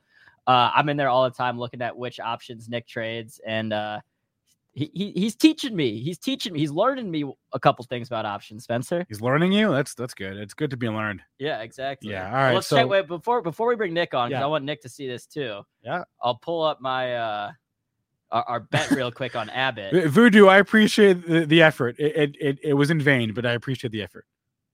Trying to get us some free lunch. Those thank you. My options are up 44% overnight on Abbott. Again, the thesis here was keep it simple. People are buying the at-home COVID tests. Who makes the at-home COVID tests? That's Abbott. I'm not overthinking things anymore. I'm just going out, acting, doing. Went out, bought the options. They're up. Let's bring Nick Shahid on, see what he thinks about that. I wonder. Let's get him on. Is he here. ready? Let's go. Yeah, he's ready. He's here. Thumbs up or Nick something. Shaheen is the author of the Benzinga Options Inner Circle. By the way, you should check that out. I'll put the link on the screen in the chat. Nick, what's up? What is up? This is my tie. Since you got flack for wearing a tie, I just put on my ruler as a tie. Wait. Let's see. Oh, he's ruler. Yeah. Very nice. Cool. Okay, sorry. Back to Robinhood. Back to the AB's Robinhood screen here. So we have Aaron's Abbott option that expires when? I don't even know. Tomorrow? No, they're the monthlies. Oh, the 21st. 21st. It says it right there. Cool. Don't look at the dollar amount. Just look at the percentage. I mean, 43%. That's like a year. I could do that once a year and be good, Nick, right? Well, if it pays your bills, sure. But if it doesn't, it's just a scoreboard. So Abbott, from a chart perspective, it should start seeing resistance as it approaches 138. All right, I'll sell them. I just said that. Yeah, but when Nick says it. Well, if you look left on the chart, you can see that it was significant on January 3rd. 137.25. They bounced off of it and failed completely at 140, and then they went all the way down to wherever they went, and they bounced, and now they're coming back to that January 3rd, 137.3 or so. So and that has been in play before. So pivotal zones like this tend to be resistance on the way up and support on the way down. So if you want to stay long, just know that if it dips too far and retest the neckline, then you risk triggering a Head and Shoulders. You want me to share my screen? Yes, please. Let's get the Robinhood. Let's get AB's account. So Nick, I know you're not going to tell me what to do, but yeah, I'll tell you what to do. If you were me, I'll tell you what to do. All right. Should I sell the call? Shut up, Aaron. That's what you do. Where is share screen? I was like, I'm clicking, it's not coming up. Share screen. Wait, I'm sorry, Aaron. Finish your thought. I was just going to say, if Nick were me and he had this Abbott call, he said he thinks Abbott's going to run into resistance. So would you sell it? Yes. So I'll tell you. Right. Well, depends on the time frame. When does it expire? Yours? January 21st. Not next Friday, but the following. Right. Friday. So the January contract. And how much? What level you bought? The strike price is. Where do I see it? Well, 139. Okay, no, I would not hang on to it because that's pretty high up there. So time will be extreme enemy for gone. you. It's sold. So here's what I would do. I would take the profits, and if you still wanted to stay long, I would change the risk profile to be not time dependent. In fact, let time work for you by selling put spreads below. So I said this is a line you need to pay attention to because that was this guy, right? And then there's another one you need to pay attention to if you're worried about it losing footing. So if it loses this area, chances are you're going to have some downside scenario, something that looks like this. This looks like a Head and Shoulders if you draw it that way. Close enough to where losing this neckline would get me out for sure. If I'm long up here, I'm not comfortable. If I'm long here, maybe. So if you were long lower, then you could sell this week's call against it. So yesterday we did that in the live session. By the way, it's going on right now. So yesterday we hit affirm on the bottom, and it was a huge win just in a matter of minutes. And somebody that bought a call could have immediately turned around and sell a call against it for this week and locked their profits. And this morning, the call they sold for this week dies in their favor almost immediately. Okay. So you can turn your long call into a call calendar or a call diagonal, but you bought it way up there. That's too far up there. So next time when you buy a call, don't go that cheap. Don't go for the cheap the contracts, you're saying? No, because you are literally putting yourself at a disadvantage unless you on purpose are buying lottery tickets that have very little odds. So if you're buying a call with a delta that's under 0.25, you're giving your opponent, the person that sold you that call, the advantage because there is another person on the other end. I'll be real with you, Nick. So I have my, like, what I do for my real investing and whatnot, and then what I do just for kind of lotto YOLO for fun. And that's the lotto YOLO for fun. That's what I'm buying cheap contracts that I think, okay, I think this stock. So how about this? Let's say you can still do it. So let's say you spend $300 on it. I'm just throwing out a number, doing 3 contracts or $300 doing 5 contracts. I would rather risk $300 doing 1 contract, much lower.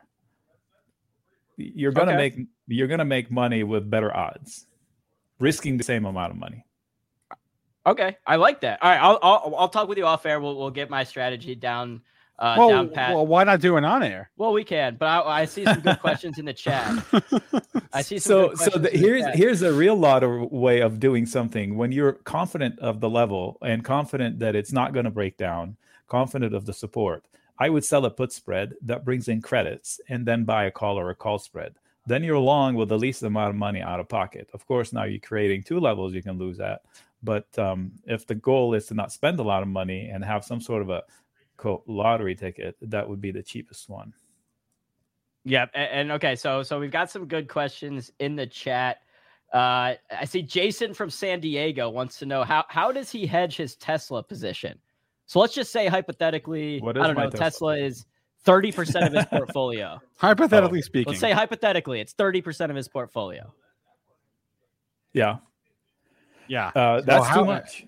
So how would you? Well, that notwithstanding, how would you hedge a Tesla long? Yeah, I would sell covered calls. I would sell covered calls if I have enough shares, all day long. So this was the Tesla trade we did this week. Well, I charted those lines I drew ahead of time, right from around here. I said Tesla's running into resistance. It may dip a little bit, come back, fight for that level, and take off. They didn't dip. They just went up and fought for the level and then took off. So Tesla is doing exactly what it should be doing from a technical perspective. And today, by the way, good job being long Tesla from a fundamental basis. The person asking, I think it was Jason. So we were chatting it up, and I pulled up fundamentals on Ford, GM. I was sick of hearing about Ford. So I said, okay, so Ford and GM create about 140 billion in revenues. Tesla is about 48. Tesla creates, I forget the number now, 13 billion in gross profits. Ford and GM just barely more. Just tell me which is a better car company. So people who still short Tesla based on what Bob Lutz used to say on CNBC are missing the picture. This is a completely different company. So how do you hedge it? You can sell covered calls. And if you're really worried about downside, you use some of that money to buy put spreads or puts temporarily. Okay, yeah, I think he said that he bought some puts but didn't do great on the puts. Well, the puts are down. So do you need how many shares? You need 100 shares to sell one covered call? This is E-Trade practice platform. I'm not recommending it, but it's a good practice platform and it's a good demonstrator. So when does Tesla report? Probably in a couple weeks. Probably in 3 weeks. Let me check my Benzinga Pro. If I had to guess, I'm going to throw a date out there. I'm going to guess January 23rd. So late January. No, that's a Sunday. I'm going to guess the 27th. 126. You're right. Late January. So I was off by day. 126. I was off by day. How'd you know, Spencer? So that doesn't leave a lot of room to sell calls without taking exposure. So what I would do is I would sell calls no later than January 22nd or go all the way out to like April or May too. And I'll show you, we'll use January 22nd. So if I'm looking, look, I have a sold call here for some reason. This is a practice platform. I don't know why. So 58 and 50. So the straddle, meaning the market makers, based on the pricing today with 16 days to go and the VIX being where it is, they're expecting about $160, $120, $130 of move up or down. So if I'm buying a lottery ticket in Tesla, call or put, that is farther than that from current price, odds are I'm going to lose. That's the idea of getting the plus or minus expected move. So what I would need to do if I was Jason, I would sell a call above that range. Then the odds in my favor. So whatever, beep, beep, beep, beep. So what is, do the math for me. So 100, what did I say, 120. So 1,250. Yeah. So what's going on? Something's happening. 1250 would be your strike price. Okay. So 1250 would be something I would sell confidently. What? Right. And so if you have 500 shares of Tesla, then you can do 5 of these contracts. 5, yeah. So if you have 500 shares, you can do 5. I'm not sure we're trying to hedge the whole damn position here, but all right. Right, but check it out. They'll pay you $1,500 per contract if you sell the 1280 call, and that does not include earnings. So if you want, can we see what's the expected move here? Just out of curiosity, 125, 130. I just gave you a number. And the expected move you can get by adding calls and puts at the same place. Right. So the straddle is your expected move. So if you assume, quote, market makers are making markets, they're selling everything to make the markets, right? So if they sell the straddle, they don't expect to lose money on purpose. So they don't expect to move bigger than the straddle. $130 in either direction. Yeah. Is that what you read somewhere? And I was asking. So yes, thereabouts. Yes. So if I sell 1,000 to 1,260 is our expected range based on their earnings. Yeah. So if I sell this one at 13.15, I went way above 12.60.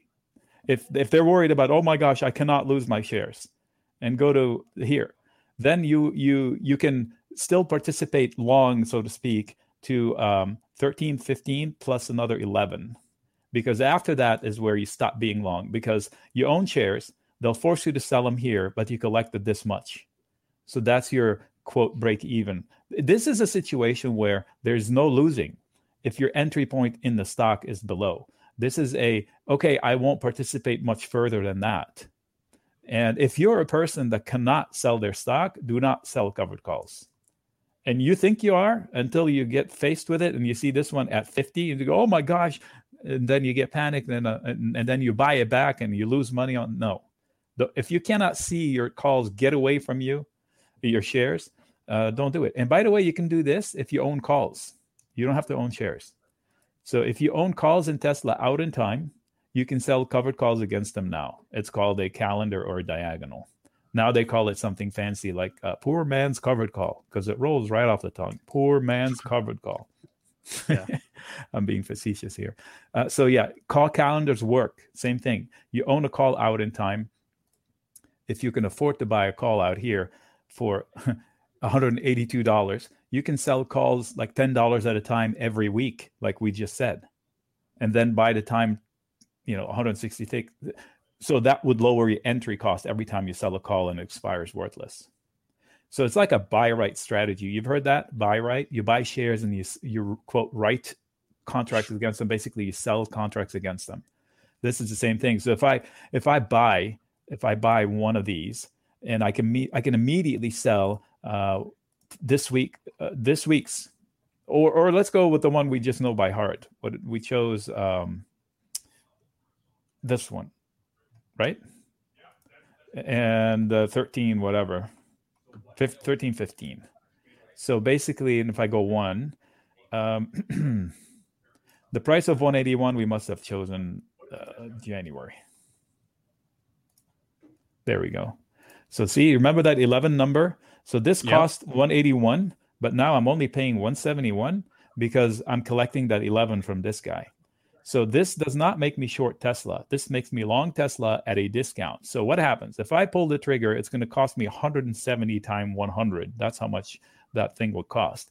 But tomorrow, if Tesla drops a little bit, this leg loses much faster than this one. And I'll show you mathematically how that works. Look, today, Tesla is down 1.5%. These are down 6%, right? If you go to January's contract, they're down 16% because of time. Time affects these guys much faster than the one out in time that's in June. So this is a way to get long today. But hey, if tomorrow something went wrong, you're not dead because this one is going to lose much faster than that one and you'll be okay. You say, you know what, I'm going to close the whole thing. And then you're not damaged. So that's a diagonal. Because you buy this one, if I had sold one at the same level, it would be called a call calendar. This way, it's a call diagonal. All right, Nick, let's move on from Tesla here, and let's get to some other ones. Any other trades that you've made recently you have on your radar right now?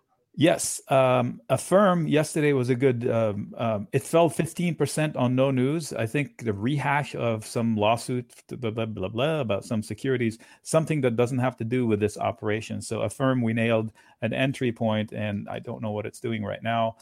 I said I should book it. So it is, if you go to maybe 10 minutes, you'll see it. We got in somewhere here. We got this, and it was a big payout intraday. If you use options, it's a really big payout. And so now we have two opportunities we're basing on a bad day. I would stay long Affirm if I didn't book my profits. And down 15% on a rehash on a headline, I think is an opportunity. Let me take out my drawings and go to a daily and see perspective. So look, yeah, it does have some more of the gap, but this is not a necessary gap to fill because of this level. That's my own interpretation of gaps. You can argue that it has many head and shoulders and it's still not done falling. Long term, it's a decent entry. Today's CRM was a good win for a couple people in. So it's falling on a downgrade from somebody to neutral. UBS downgraded to neutral. Yeah. That's a great reason to not capitulate. The only problem is that technically this looks like a head and shoulders with this target down here. So if I get long CRM, I don't buy calls. Affirm, I bought calls. With CRM, I would sell puts into fear. And I believe the person that brought it to my attention sold puts under 200. And so they collected the credit, and then the stock moved up $6 off the lows, and now it's reverting back to the lows. So I would prefer to sell put spreads, so I don't need a rally to win. That would be step one. And then when I find stabilization and a technical reason to actually expect upside, I would buy a call or a call spread. Similar scenario with another stock, I'm drawing a blank, who also got downgraded today. Sorry. There was a bunch. It's on here. So it's on here, one of these. CRM and Roku. That was, yes. I was going to say. Okay, so Roku, those are live windows, by the way. If you become a member, you too will be spending the day with me live. I'm sharing my screen lives all day. That's new, by the way. And it's first 2 days were two big wins back to back. So Roku, similar setup, but not quite. It's been down on its lug because it's Kathy stock, so to speak. It's inside the ARK-K. If you look in the top 10 ARK-K holdings, they're the great companies. They're just hated right now, but it's like they're gunning for her or something. It's weird. That includes pretty good companies in there. So now Roku, you have two lines to worry about. This guy right there and this guy. And anything ping pong in between should be limited. So I can get long Roku against that and stop out, or stop out against that. Depends on how fast. I have a note to myself to look for longs, and it's pretty darn close. So when I hang up with you, I'm going to be looking for longs. To go long Roku, I would sell a put to own shares, or if I can't, I would sell a put spread. Again, I don't need a rally to win. I just need it to stabilize.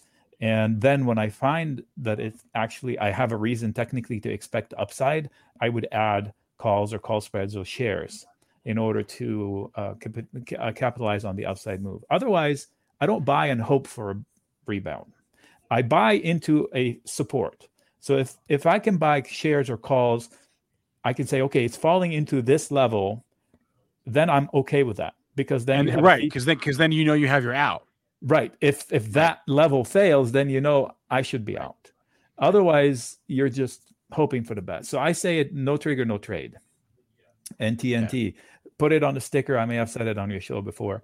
It's really silly. Hey, make it one of your New Year's resolution: no trigger, no trade, and always set a stop loss. Always. So whenever you get in, set a target exit and a target in a good way. Like, okay, if I gets to here, I should start booking 15% or more. Set a stop, say either an amount of money, like if I lose X dollars or X percent, or if the stock loses that level, I'd be out.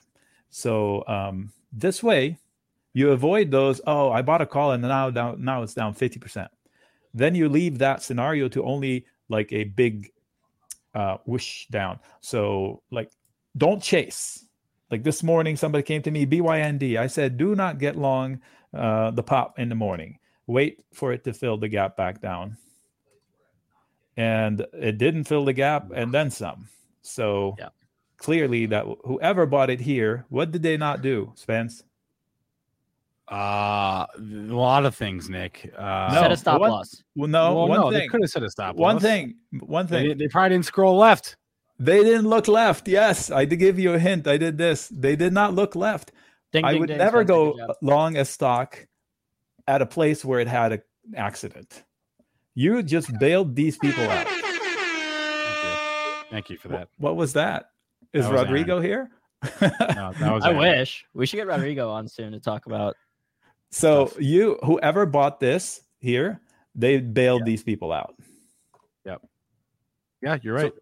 So next time it comes here, wait for them to breach it and chase it. Technically, it would run up to above here after it breaches and closes.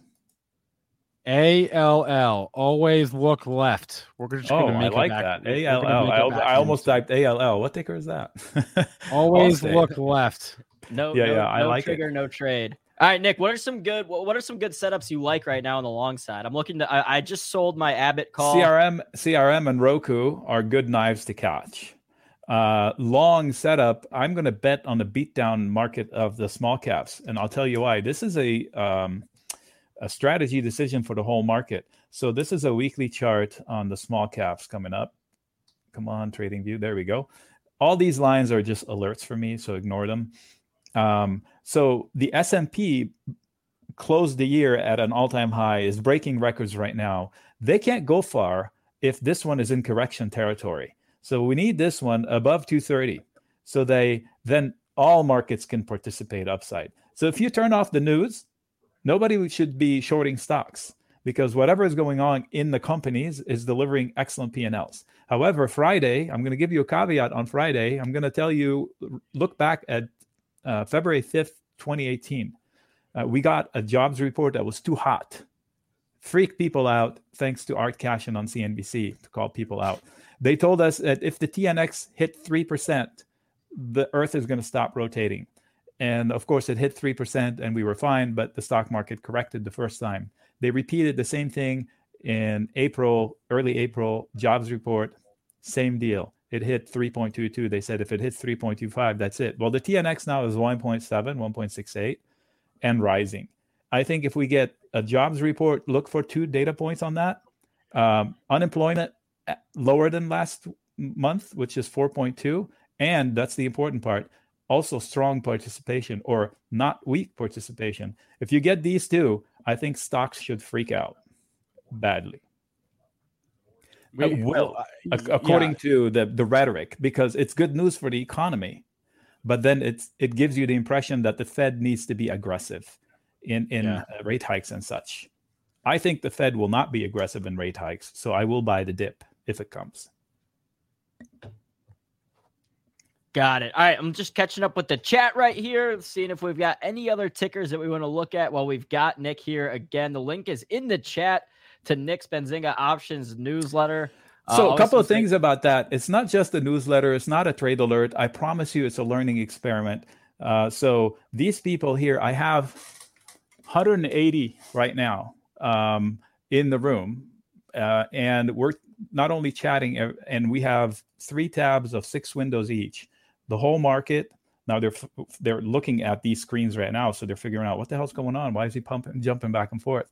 So this is do this, do that at this level, intraday setups, and we have rarely had losses there because it's just like an active trader's perspective.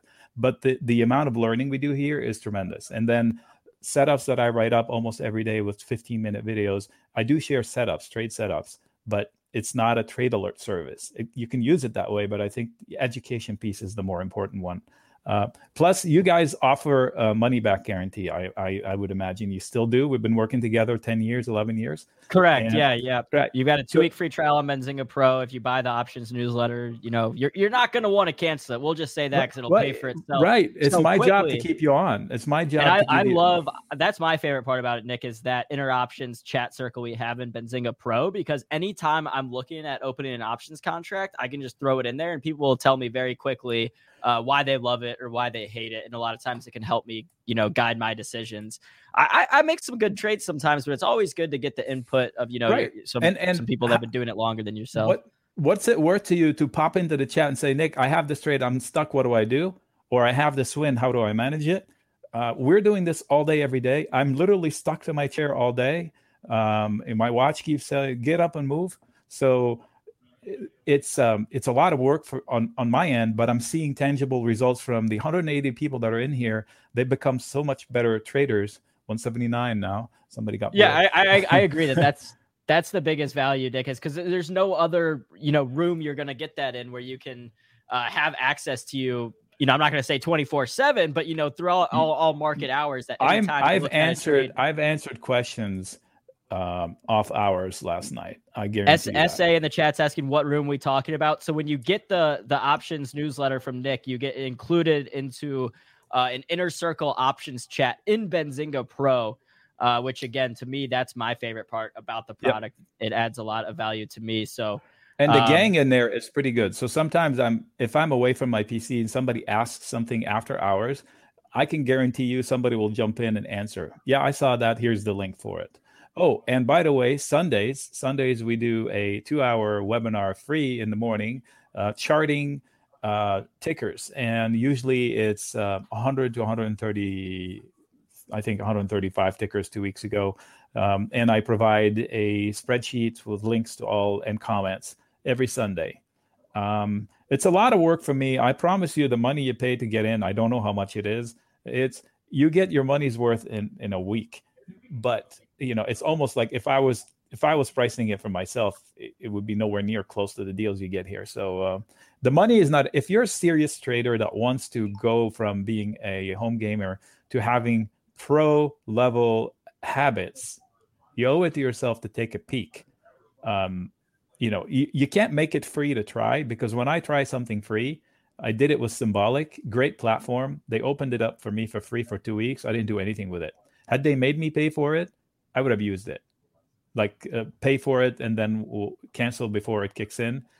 I would have tried it, but it was free. I wasn't engaged.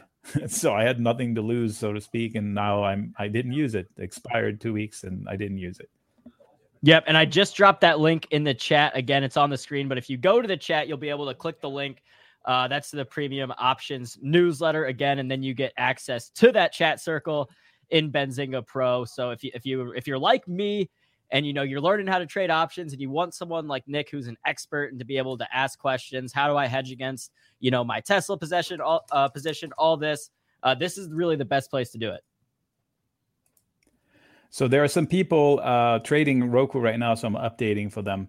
They're looking for an entry point. I know somebody sold some puts here, but they're out in time, so they're not worried about it. I'm looking to get off here and share a trade setup for Roku, just catching the falling knife. And it's more of a trade than an investment. Now, so we're looking for them. When do they stop selling pops?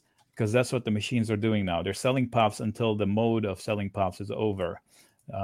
So this is where you have to know what comes next. So is this a viable thing? Not yet, because they've been selling pops. So you want to see them beat a level that is significant intraday to say, okay, now I'm comfortable believing these pops here, maybe. So that's what goes on all day. All right.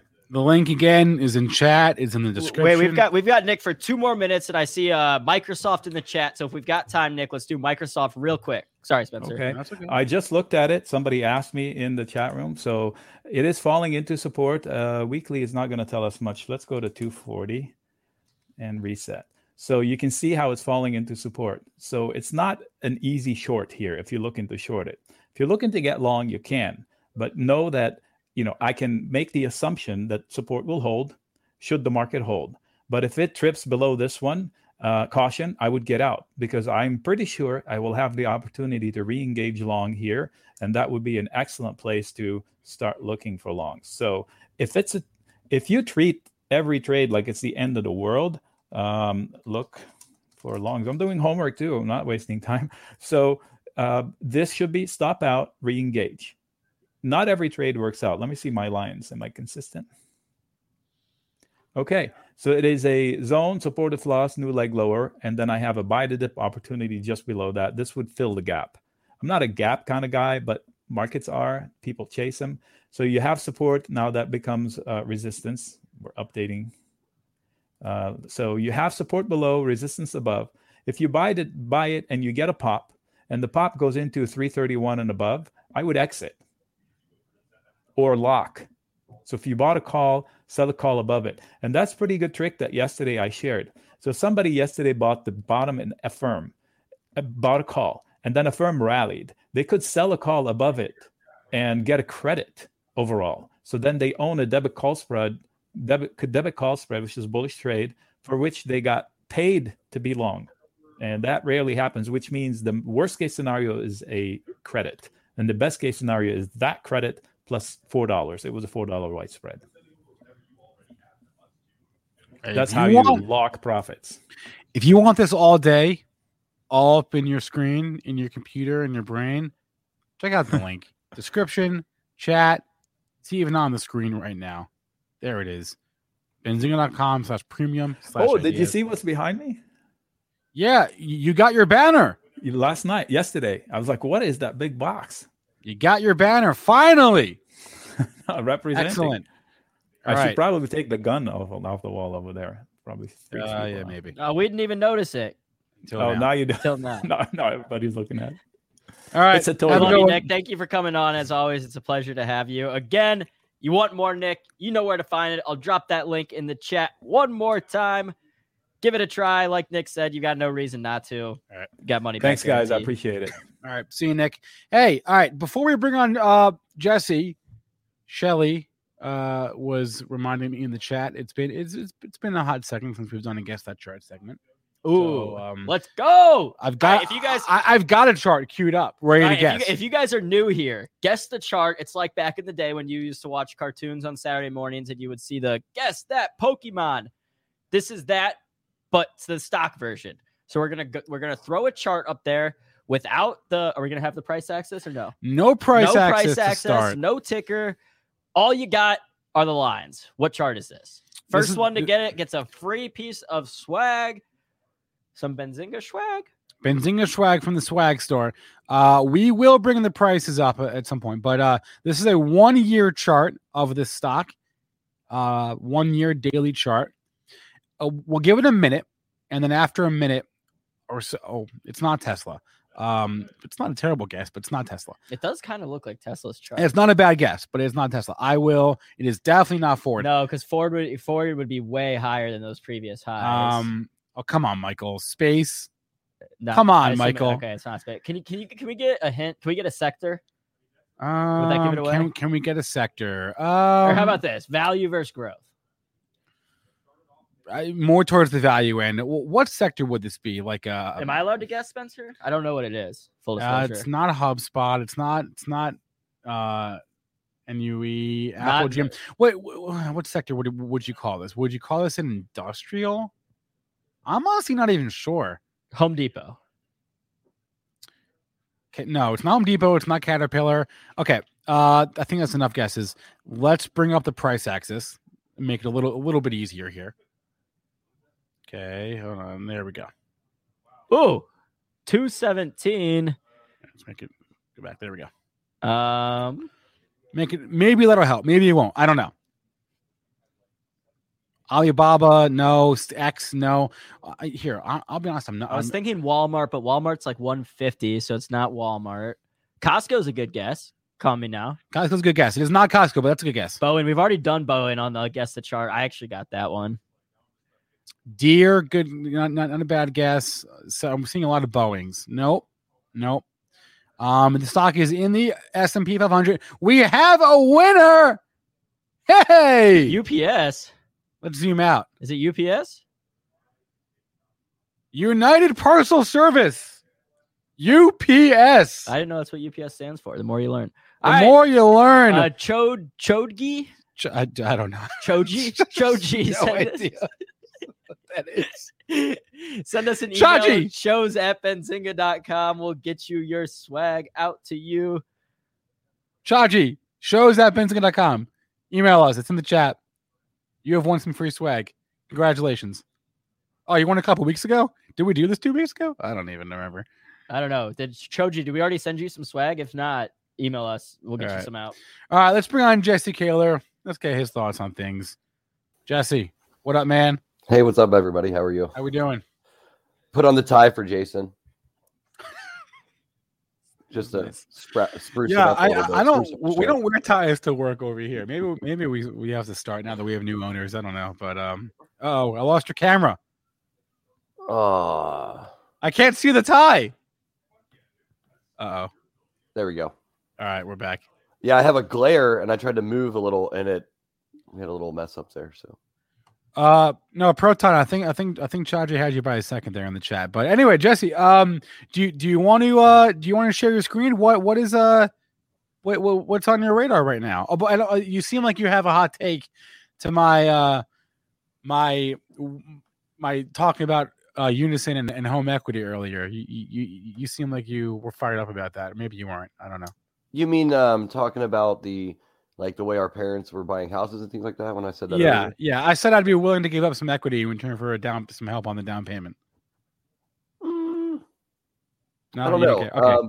I feel like down payment is definitely a struggle for most people. I agree with you there. And I don't know. I'm kind of mixed on that. That's a hard one. I'd have to think on I'd have to see which way would affect me more. But all right, let's bring up your charts here. We got Ford.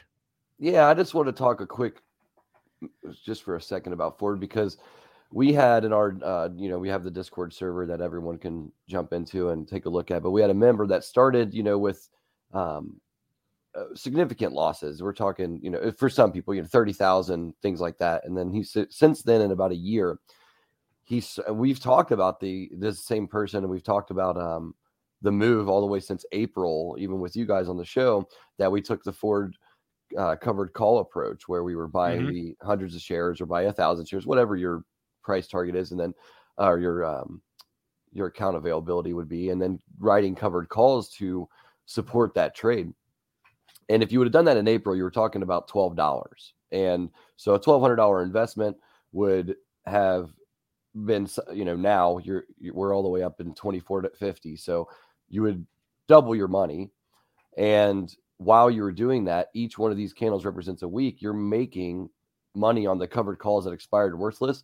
And as soon as they were to, let's say that they break past your selling, like let's say you were buying at $12 and you were selling the 14s. Well, once it goes to 14 and initiates, well, you can take that $2 profit and you gain the premium, and you're going to be able to just rebuy the shares again if you catch maybe a dip, which you can see it gave you opportunities as it went up. It definitely gave you an opportunity, slowed down, and then they started buying it back up again. So you had these weeks where you could make money. And you're talking, if you look at right now, especially on a day like today, if you see how these happen, 1, 2, 3, 1, 2, 3, and then you're looking at, okay, the premium on these calls is going to be exaggerated now, and now you can make some money by selling these, and you don't have to hold them all the way through. So I wanted to kind of touch base on what Nick was saying and how you can protect yourself, but also I would say you would want to go in with the process of, am I writing the calls, am I selling these to protect myself, or am I selling them to wait out the expiration to collect the premium,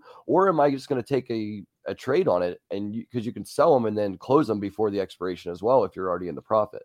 So there's got to be, a reasoning in your head of, why am I entering the trade, and what am I trying to do with this?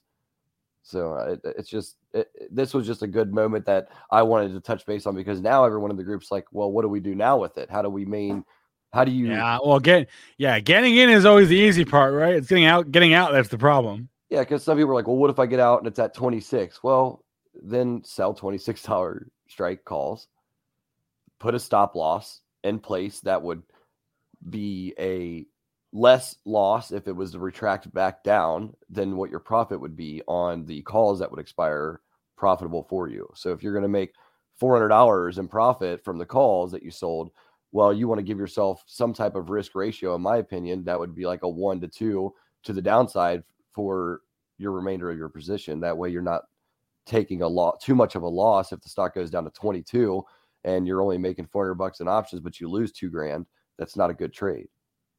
Yeah. All right. So we're in Ford. All right. And then Bank of America is one that we've been another strong performer taking positions in on the pullbacks, but it's at another level here where this is a potential breakout area. If it can get out and get above 50, then you might see another few bucks out of them, and might see Bank of America at the end of the year, in my opinion, in the sub mid 50s, like 53, 55 in that area. That's where I think they're headed. And if obviously they break down, then you have a risk all the way down to 44 if you're looking at the chart. If it's not obvious to you, then use these fun little tools that you have on most of your platforms where you can say, okay, if I was to get in right here, where's my risk? It's all the way down here, in my opinion, all the way back down. So you have 3 points, 3.82. So basically 4 points to the downside. And you have the risk is going, or your profit is going up above 50 where it's set on mine. So, I don't know. It's just one that if you're looking to get into the banks, we like that. We talked about ITUB the other day. I thought you were like, never heard of this one. Hey, look, we got that little 50, 60 cent bounce that we wanted. When I said, hey, if you buy in the 340s, then you get a little bump, but it didn't do exactly what we wanted. We were hoping to get a 50% retracement from the 555. So that's one that we'll be watching if you're interested in some cheap stocks that have been getting beat up. There was someone on the chat, was it Alan? I forget who was asking about RAP a lot. Can you look at RAP here? WRAP, right? That's RAP. Yeah. Ew. Looks like that ITUB chart. You're at technical support for a long-term entry. If you go down to the 30 minutes here and just kind of see, it's choppy. I don't know what the volume that you're looking for, but the volume is nothing there. There's nothing there. So I wouldn't trade this stock. Okay. Yeah, I don't like it. If the charts look like this when you pull them up, in my opinion, it's a red flag. But just because not enough liquidity, not enough volume. Yeah, I don't want to play around in that pool. All right. What about WTFC? Wintrust Financial, great ticker. WTFC. This one is that an all-time high? No. Yeah, no. It's close. Wow, it's close to an all-time high. Still liquidity issue, but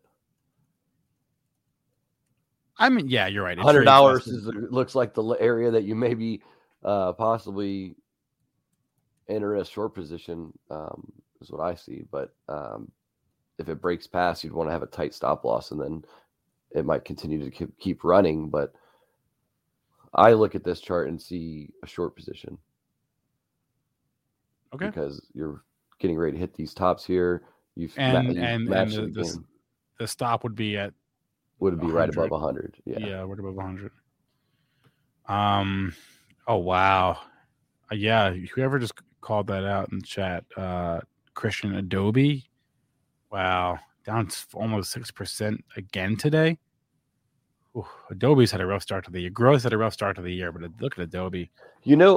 I can actually say that our company, and we're not using it. We canceled our Adobe. We had the full package worth everything you could dream of for any type of creator in the world with the animation and all that. We got rid of it. It was just too expensive. Wow. And there's other alternatives that you can pretty much get the same job done, or it's even cheaper just to pay someone else to do it on Fiverr than it is to have a team. I mean, frankly, we use Canva.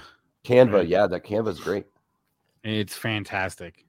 It's freaking great. It does a lot for you. It makes it very user friendly. It's cheap. It's quick. Affordable. It's like $10, and you can add like team members for a couple bucks extra. So free plug for Canva if you get out there and join Canva. But this is one that I was talking about in the group that I'm surprised it's holding up here. I know the market's helping, but Carnival Cruise Lines. All I've been seeing is nothing but negative on the cruise lines. And yet the stock, if you and yet the stock seems to not care, right? I mean, I thought that it was going to just get smacked this week because of all the negative headlines. I had friends that were on vacation on a cruise that went on a honeymoon that got COVID right when they came home. They had COVID. They were talking about how they're ready to board members for the next cruise as the people are coming off. They're reloading the ship without any time frame between for cleaning, it seems like. So I don't know. It just seemed like it was just going to be an easy short, and it was not. They were up $1, I think, on Monday, and then they've kind of trickled that back down, but they're not just, it's not an easy short. It hasn't been an easy short, but that's what I'll be. I still think that that when you look at Carnival Cruise Lines this time next year, I believe it's not going to be any significantly higher than it is than it is now. And I believe it's going to be I think it's going to be under 20, but we'll see. Anything on the in the group here? Let's pull up Adobe. What is this one? That's not a ticker, so never mind. We're not gonna talk about that. I did talk Meta in the chat, and I don't know if you've looked into what their investments, what their holdings are. No, but not recently, at least. Their top 10. Let me pull it up. I know NVIDIA, Apple. So it's NVIDIA, Roblox, Microsoft, Unity Software, Meta Platforms Inc., Amazon, Apple, Qualcomm, and Tencent Holdings, Taiwan Semiconductor. So these are all names that we know. The average percentage change since they were in them is over 400%. So it's one that I'm looking to continue to hold for a long time and continue to buy more on these dips. I had a 5% dip recently. So this is, if you can see on the chart here, 1450s might be a good area to start getting in with the tight stop loss if you're one of those people that are doing it as a trade here.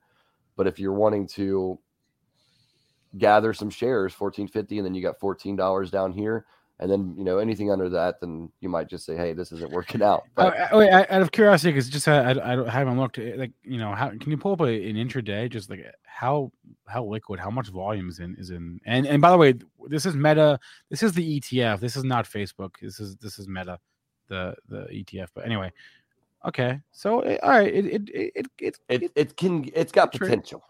Yeah. Right. Their net holdings that they had went from 38 million in quarter one of 2021 quarter two, and then the quarter three it went up to 148 million. So they've gained 110 million in one quarter. Yeah. So I'd like to see what the next quarter results show, that they're how much are they really growing. All right, what about Pinterest here? Pins. Someone who's in the chat, Business Mogul T, is asking about Pinterest.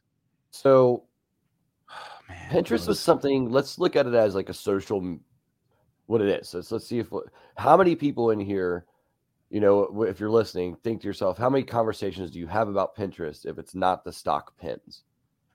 I don't think you and I are the target audience for Pinterest, but my wife isn't either. She's on Instagram, TikTok, all that stuff that's getting more and more. People aren't. I feel like Pinterest is maybe like a 40s and up more than it is even like a 20s and 30s. That glare. Maybe.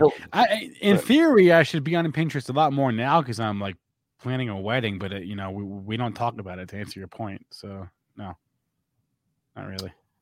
Yeah, I just don't see. And where are they making money? Just the advertising, or is there a subscription for it? I don't even know if there's got to be some subscription, but I would assume mostly ads. Yeah.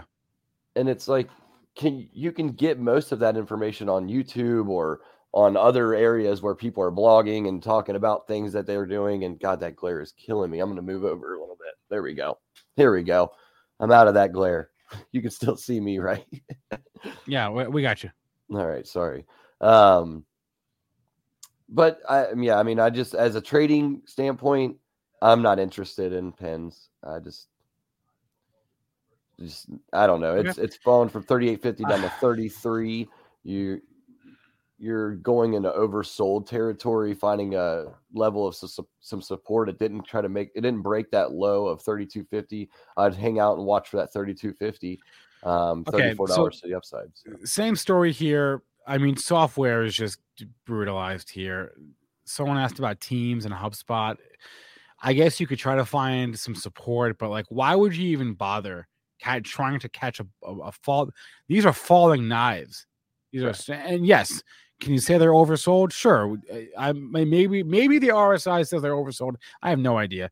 But like, why even bother trying to catch a falling knife on HubSpot or on Teams? It's just been, if you're in it for a long term, you're being in it for the long term. But for a trade, on the long side, I can't see it.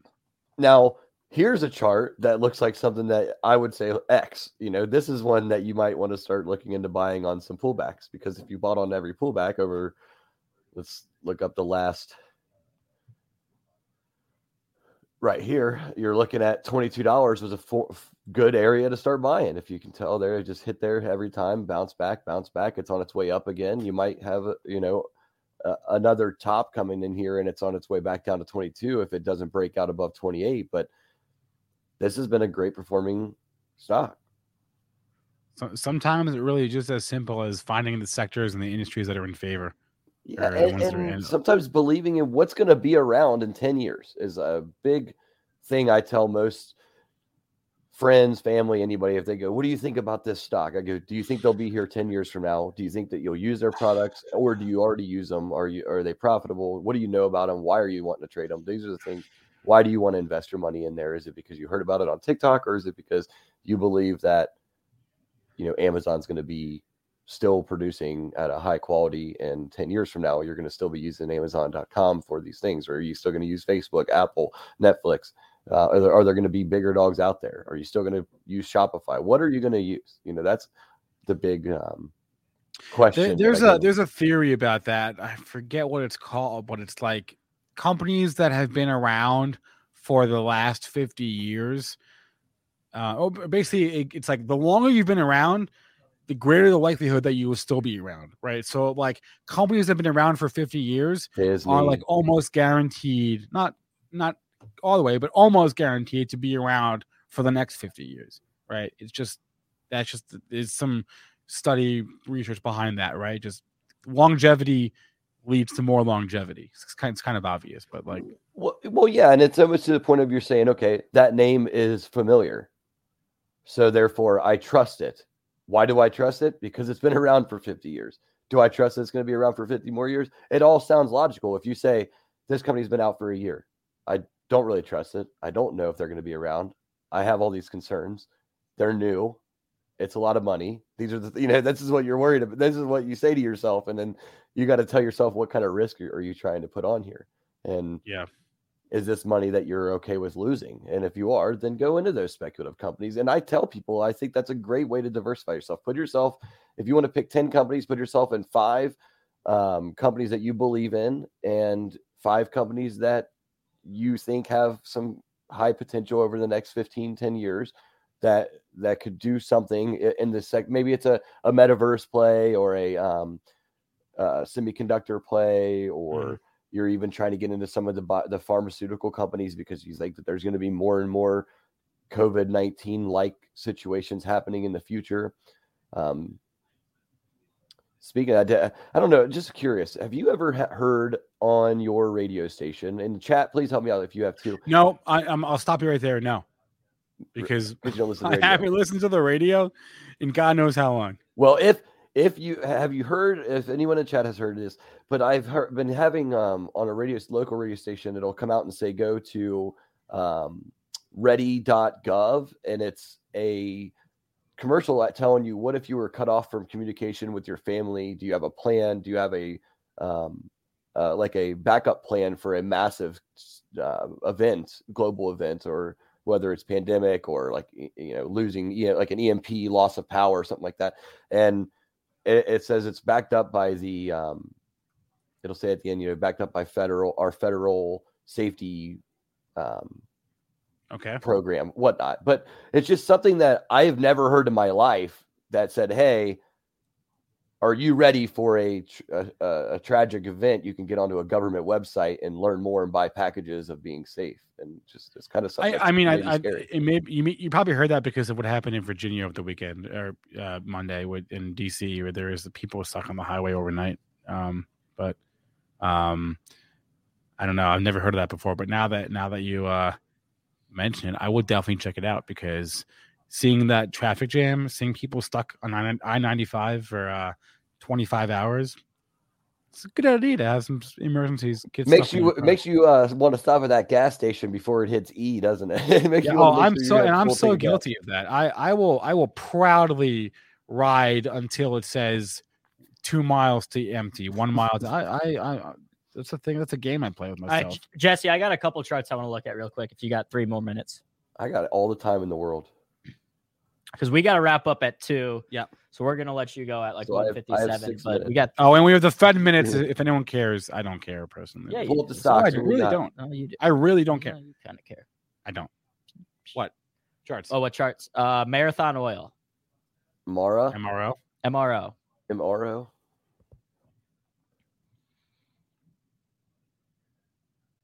So, do I believe in oil coming back, or do I believe in the energy sector? Me, I won't give my opinion on that, but I will look at the chart here. Let's see. So, 1411 to the current position, since we put in a new high, this would be where I would look for a 50% retracement for entry. So I would try to get in somewhere around the 1650s if it was to pull back and give us a chance. If it makes 1650 its actual new move, then I would say that you're set. Like, you might get a pullback to this candle here and get into 17 areas, in the low 17s, and before it moves back up and tries to take out that high. You broke past here, so this is a good sign in my opinion. So I would want to look over and say what's to come. Like, I like to look at previous data, and on this one, is it an all new high? Looks like it. Since any time that would make any sense to me. So you're breaking out to all new highs. Don't short stocks making all new highs. This may be something that you just buy on those pullbacks. Wait, it's making new all time highs, you said? It's making them on as far back as I would normally go. Let me go. Never mind. I see. I guess back in 2018, it was at $23 a share. Yeah, since relevance, I mean, to me, I'm not going to go back and look all the way to. I just thought the chart looked strong. I'm like you. I have my stocks that I buy long term, and there are certainly no oil stocks in that category of stocks that I like long term. But as a trade, I'll trade anything. Then this one was on my radar, and let's just wrap with that today, and we'll do more next week. So you can sell the $5 out of the money and sell the $5 out of the money on both ends, and just straddle that and play it both ways. Make some money. You want me to straddle? So you're saying if you're straddling something, you don't think it's going to move a lot? I think it's going to stay between $23 and $10. So on this one, it's a big range. So you'd want to go to if you're playing like a weekly. Eduardo, Marathon Oil Corporation, ticker MRO. Mary, Rodrigo, Oscar. Oliver. So, yeah, I don't know if the $15 puts are making any money, or the $20. No, they probably are not. They're too much out of the money, but I don't know. I don't know if you would garner much premium with that spread, but I'll take a look at it. I like it. I don't think you would either. All right, I take your word for it. I liked it a little bit on the upside in the short term, but if you're telling me not, I like Gush. Okay, just play the whole entire thing. Play the. This is the producer disclosure where I let you know that this is a leveraged ETF, and you do not trade leveraged ETFs if you do not know what you're doing. Yeah, not a long term, but this is a trade if you're going to be doing your options trading, because you're going to get some premium out of these bad boys. But it's more like a Tesla or a Moderna when you're playing those higher premiums that are going to cost you a lot of money to play. But looks like my time's up. You guys, see you guys next Wednesday, possibly. Let me know. And if you guys can, next week, tell everybody, jump in, grab my link, get into the Discord with us, and you can chat with me just like Nick. Yeah, the link should be in the description, right? That was me. That was you, man. Did you put it there? Jesse, drop the link in the chat for us real fast. Demotion, 1 demerit. SMH. One demerit. SMH. That's minus 5 points for Gryffindor. And 10 points for Aaron. See ya. Jesse, put the link in the chat for us. Thank you very much. Yep, I will. Thanks, guys. All right. Hey, it's 1:59. T minus 1 minute till the 5 minutes, but we got to wrap it up here. We got the roadmap coming up live, guys. What is going to happen to NFTs in 2022? That is my question. I don't know the answer, but the guys on the roadmap, they do know the answer. So if you want to know what is to come this year in NFT land, tune into the roadmap coming up next on youtube.com/Benzinga, also available via Twitter Spaces. Chris, Maz doing their thing, talking all things NFTs. Check it out. This video will end and redirect straight to that stream. Thanks to our guests today. Thanks to all of them. Thanks to Jesse. Thanks to Mr. Nick. I don't know why I called him that. Nick Shaheen. Thanks to Richard Barlow. And thanks to Al Lord. Thanks to all of you in our chat. Hit that like button. How many likes do we have? Thanks to everyone for their participation today, but we're not at the amount of likes that I want to be at. Daniel, are you talking about the football club, Chelsea? I hope so. Lukaku said he's coming back, so that's good. All right, it's 2:00. That's a wrap. Hit the like, and roadmap live next. Aaron and I will catch you tomorrow. Peace. How do we end this show? Is the redirect set? Redirect is set because I said it. Beautiful. Actually, no, I didn't, but I checked. It is set. Have a good one, everyone. Did you know nearly all stock price changes of 10% or more result from a single news headline? That's right. News headlines have a unique ability to drive stock prices up or down. These news catalysts create trading opportunities every day. All you need is a little help to reach out and take them. And if you're looking to grow your portfolio, it doesn't matter if your investment budget is small or big. An easy-to-read stream of news headlines will increase your opportunities to profit from price changes in the stock market, consolidate a knowledge-based investment strategy, and grow your portfolio. All you need is Benzinga Pro and its powerful news alerts, price tracking, and portfolio monitoring to make a positive change in your trading performance. We've already helped thousands of retail traders across the world, and they could not be happier. Increase your market knowledge, boost your exposure to big movers, and make informed trades before major price changes. The opportunities are all around you. Subscribe now, and we'll skyrocket your portfolio today.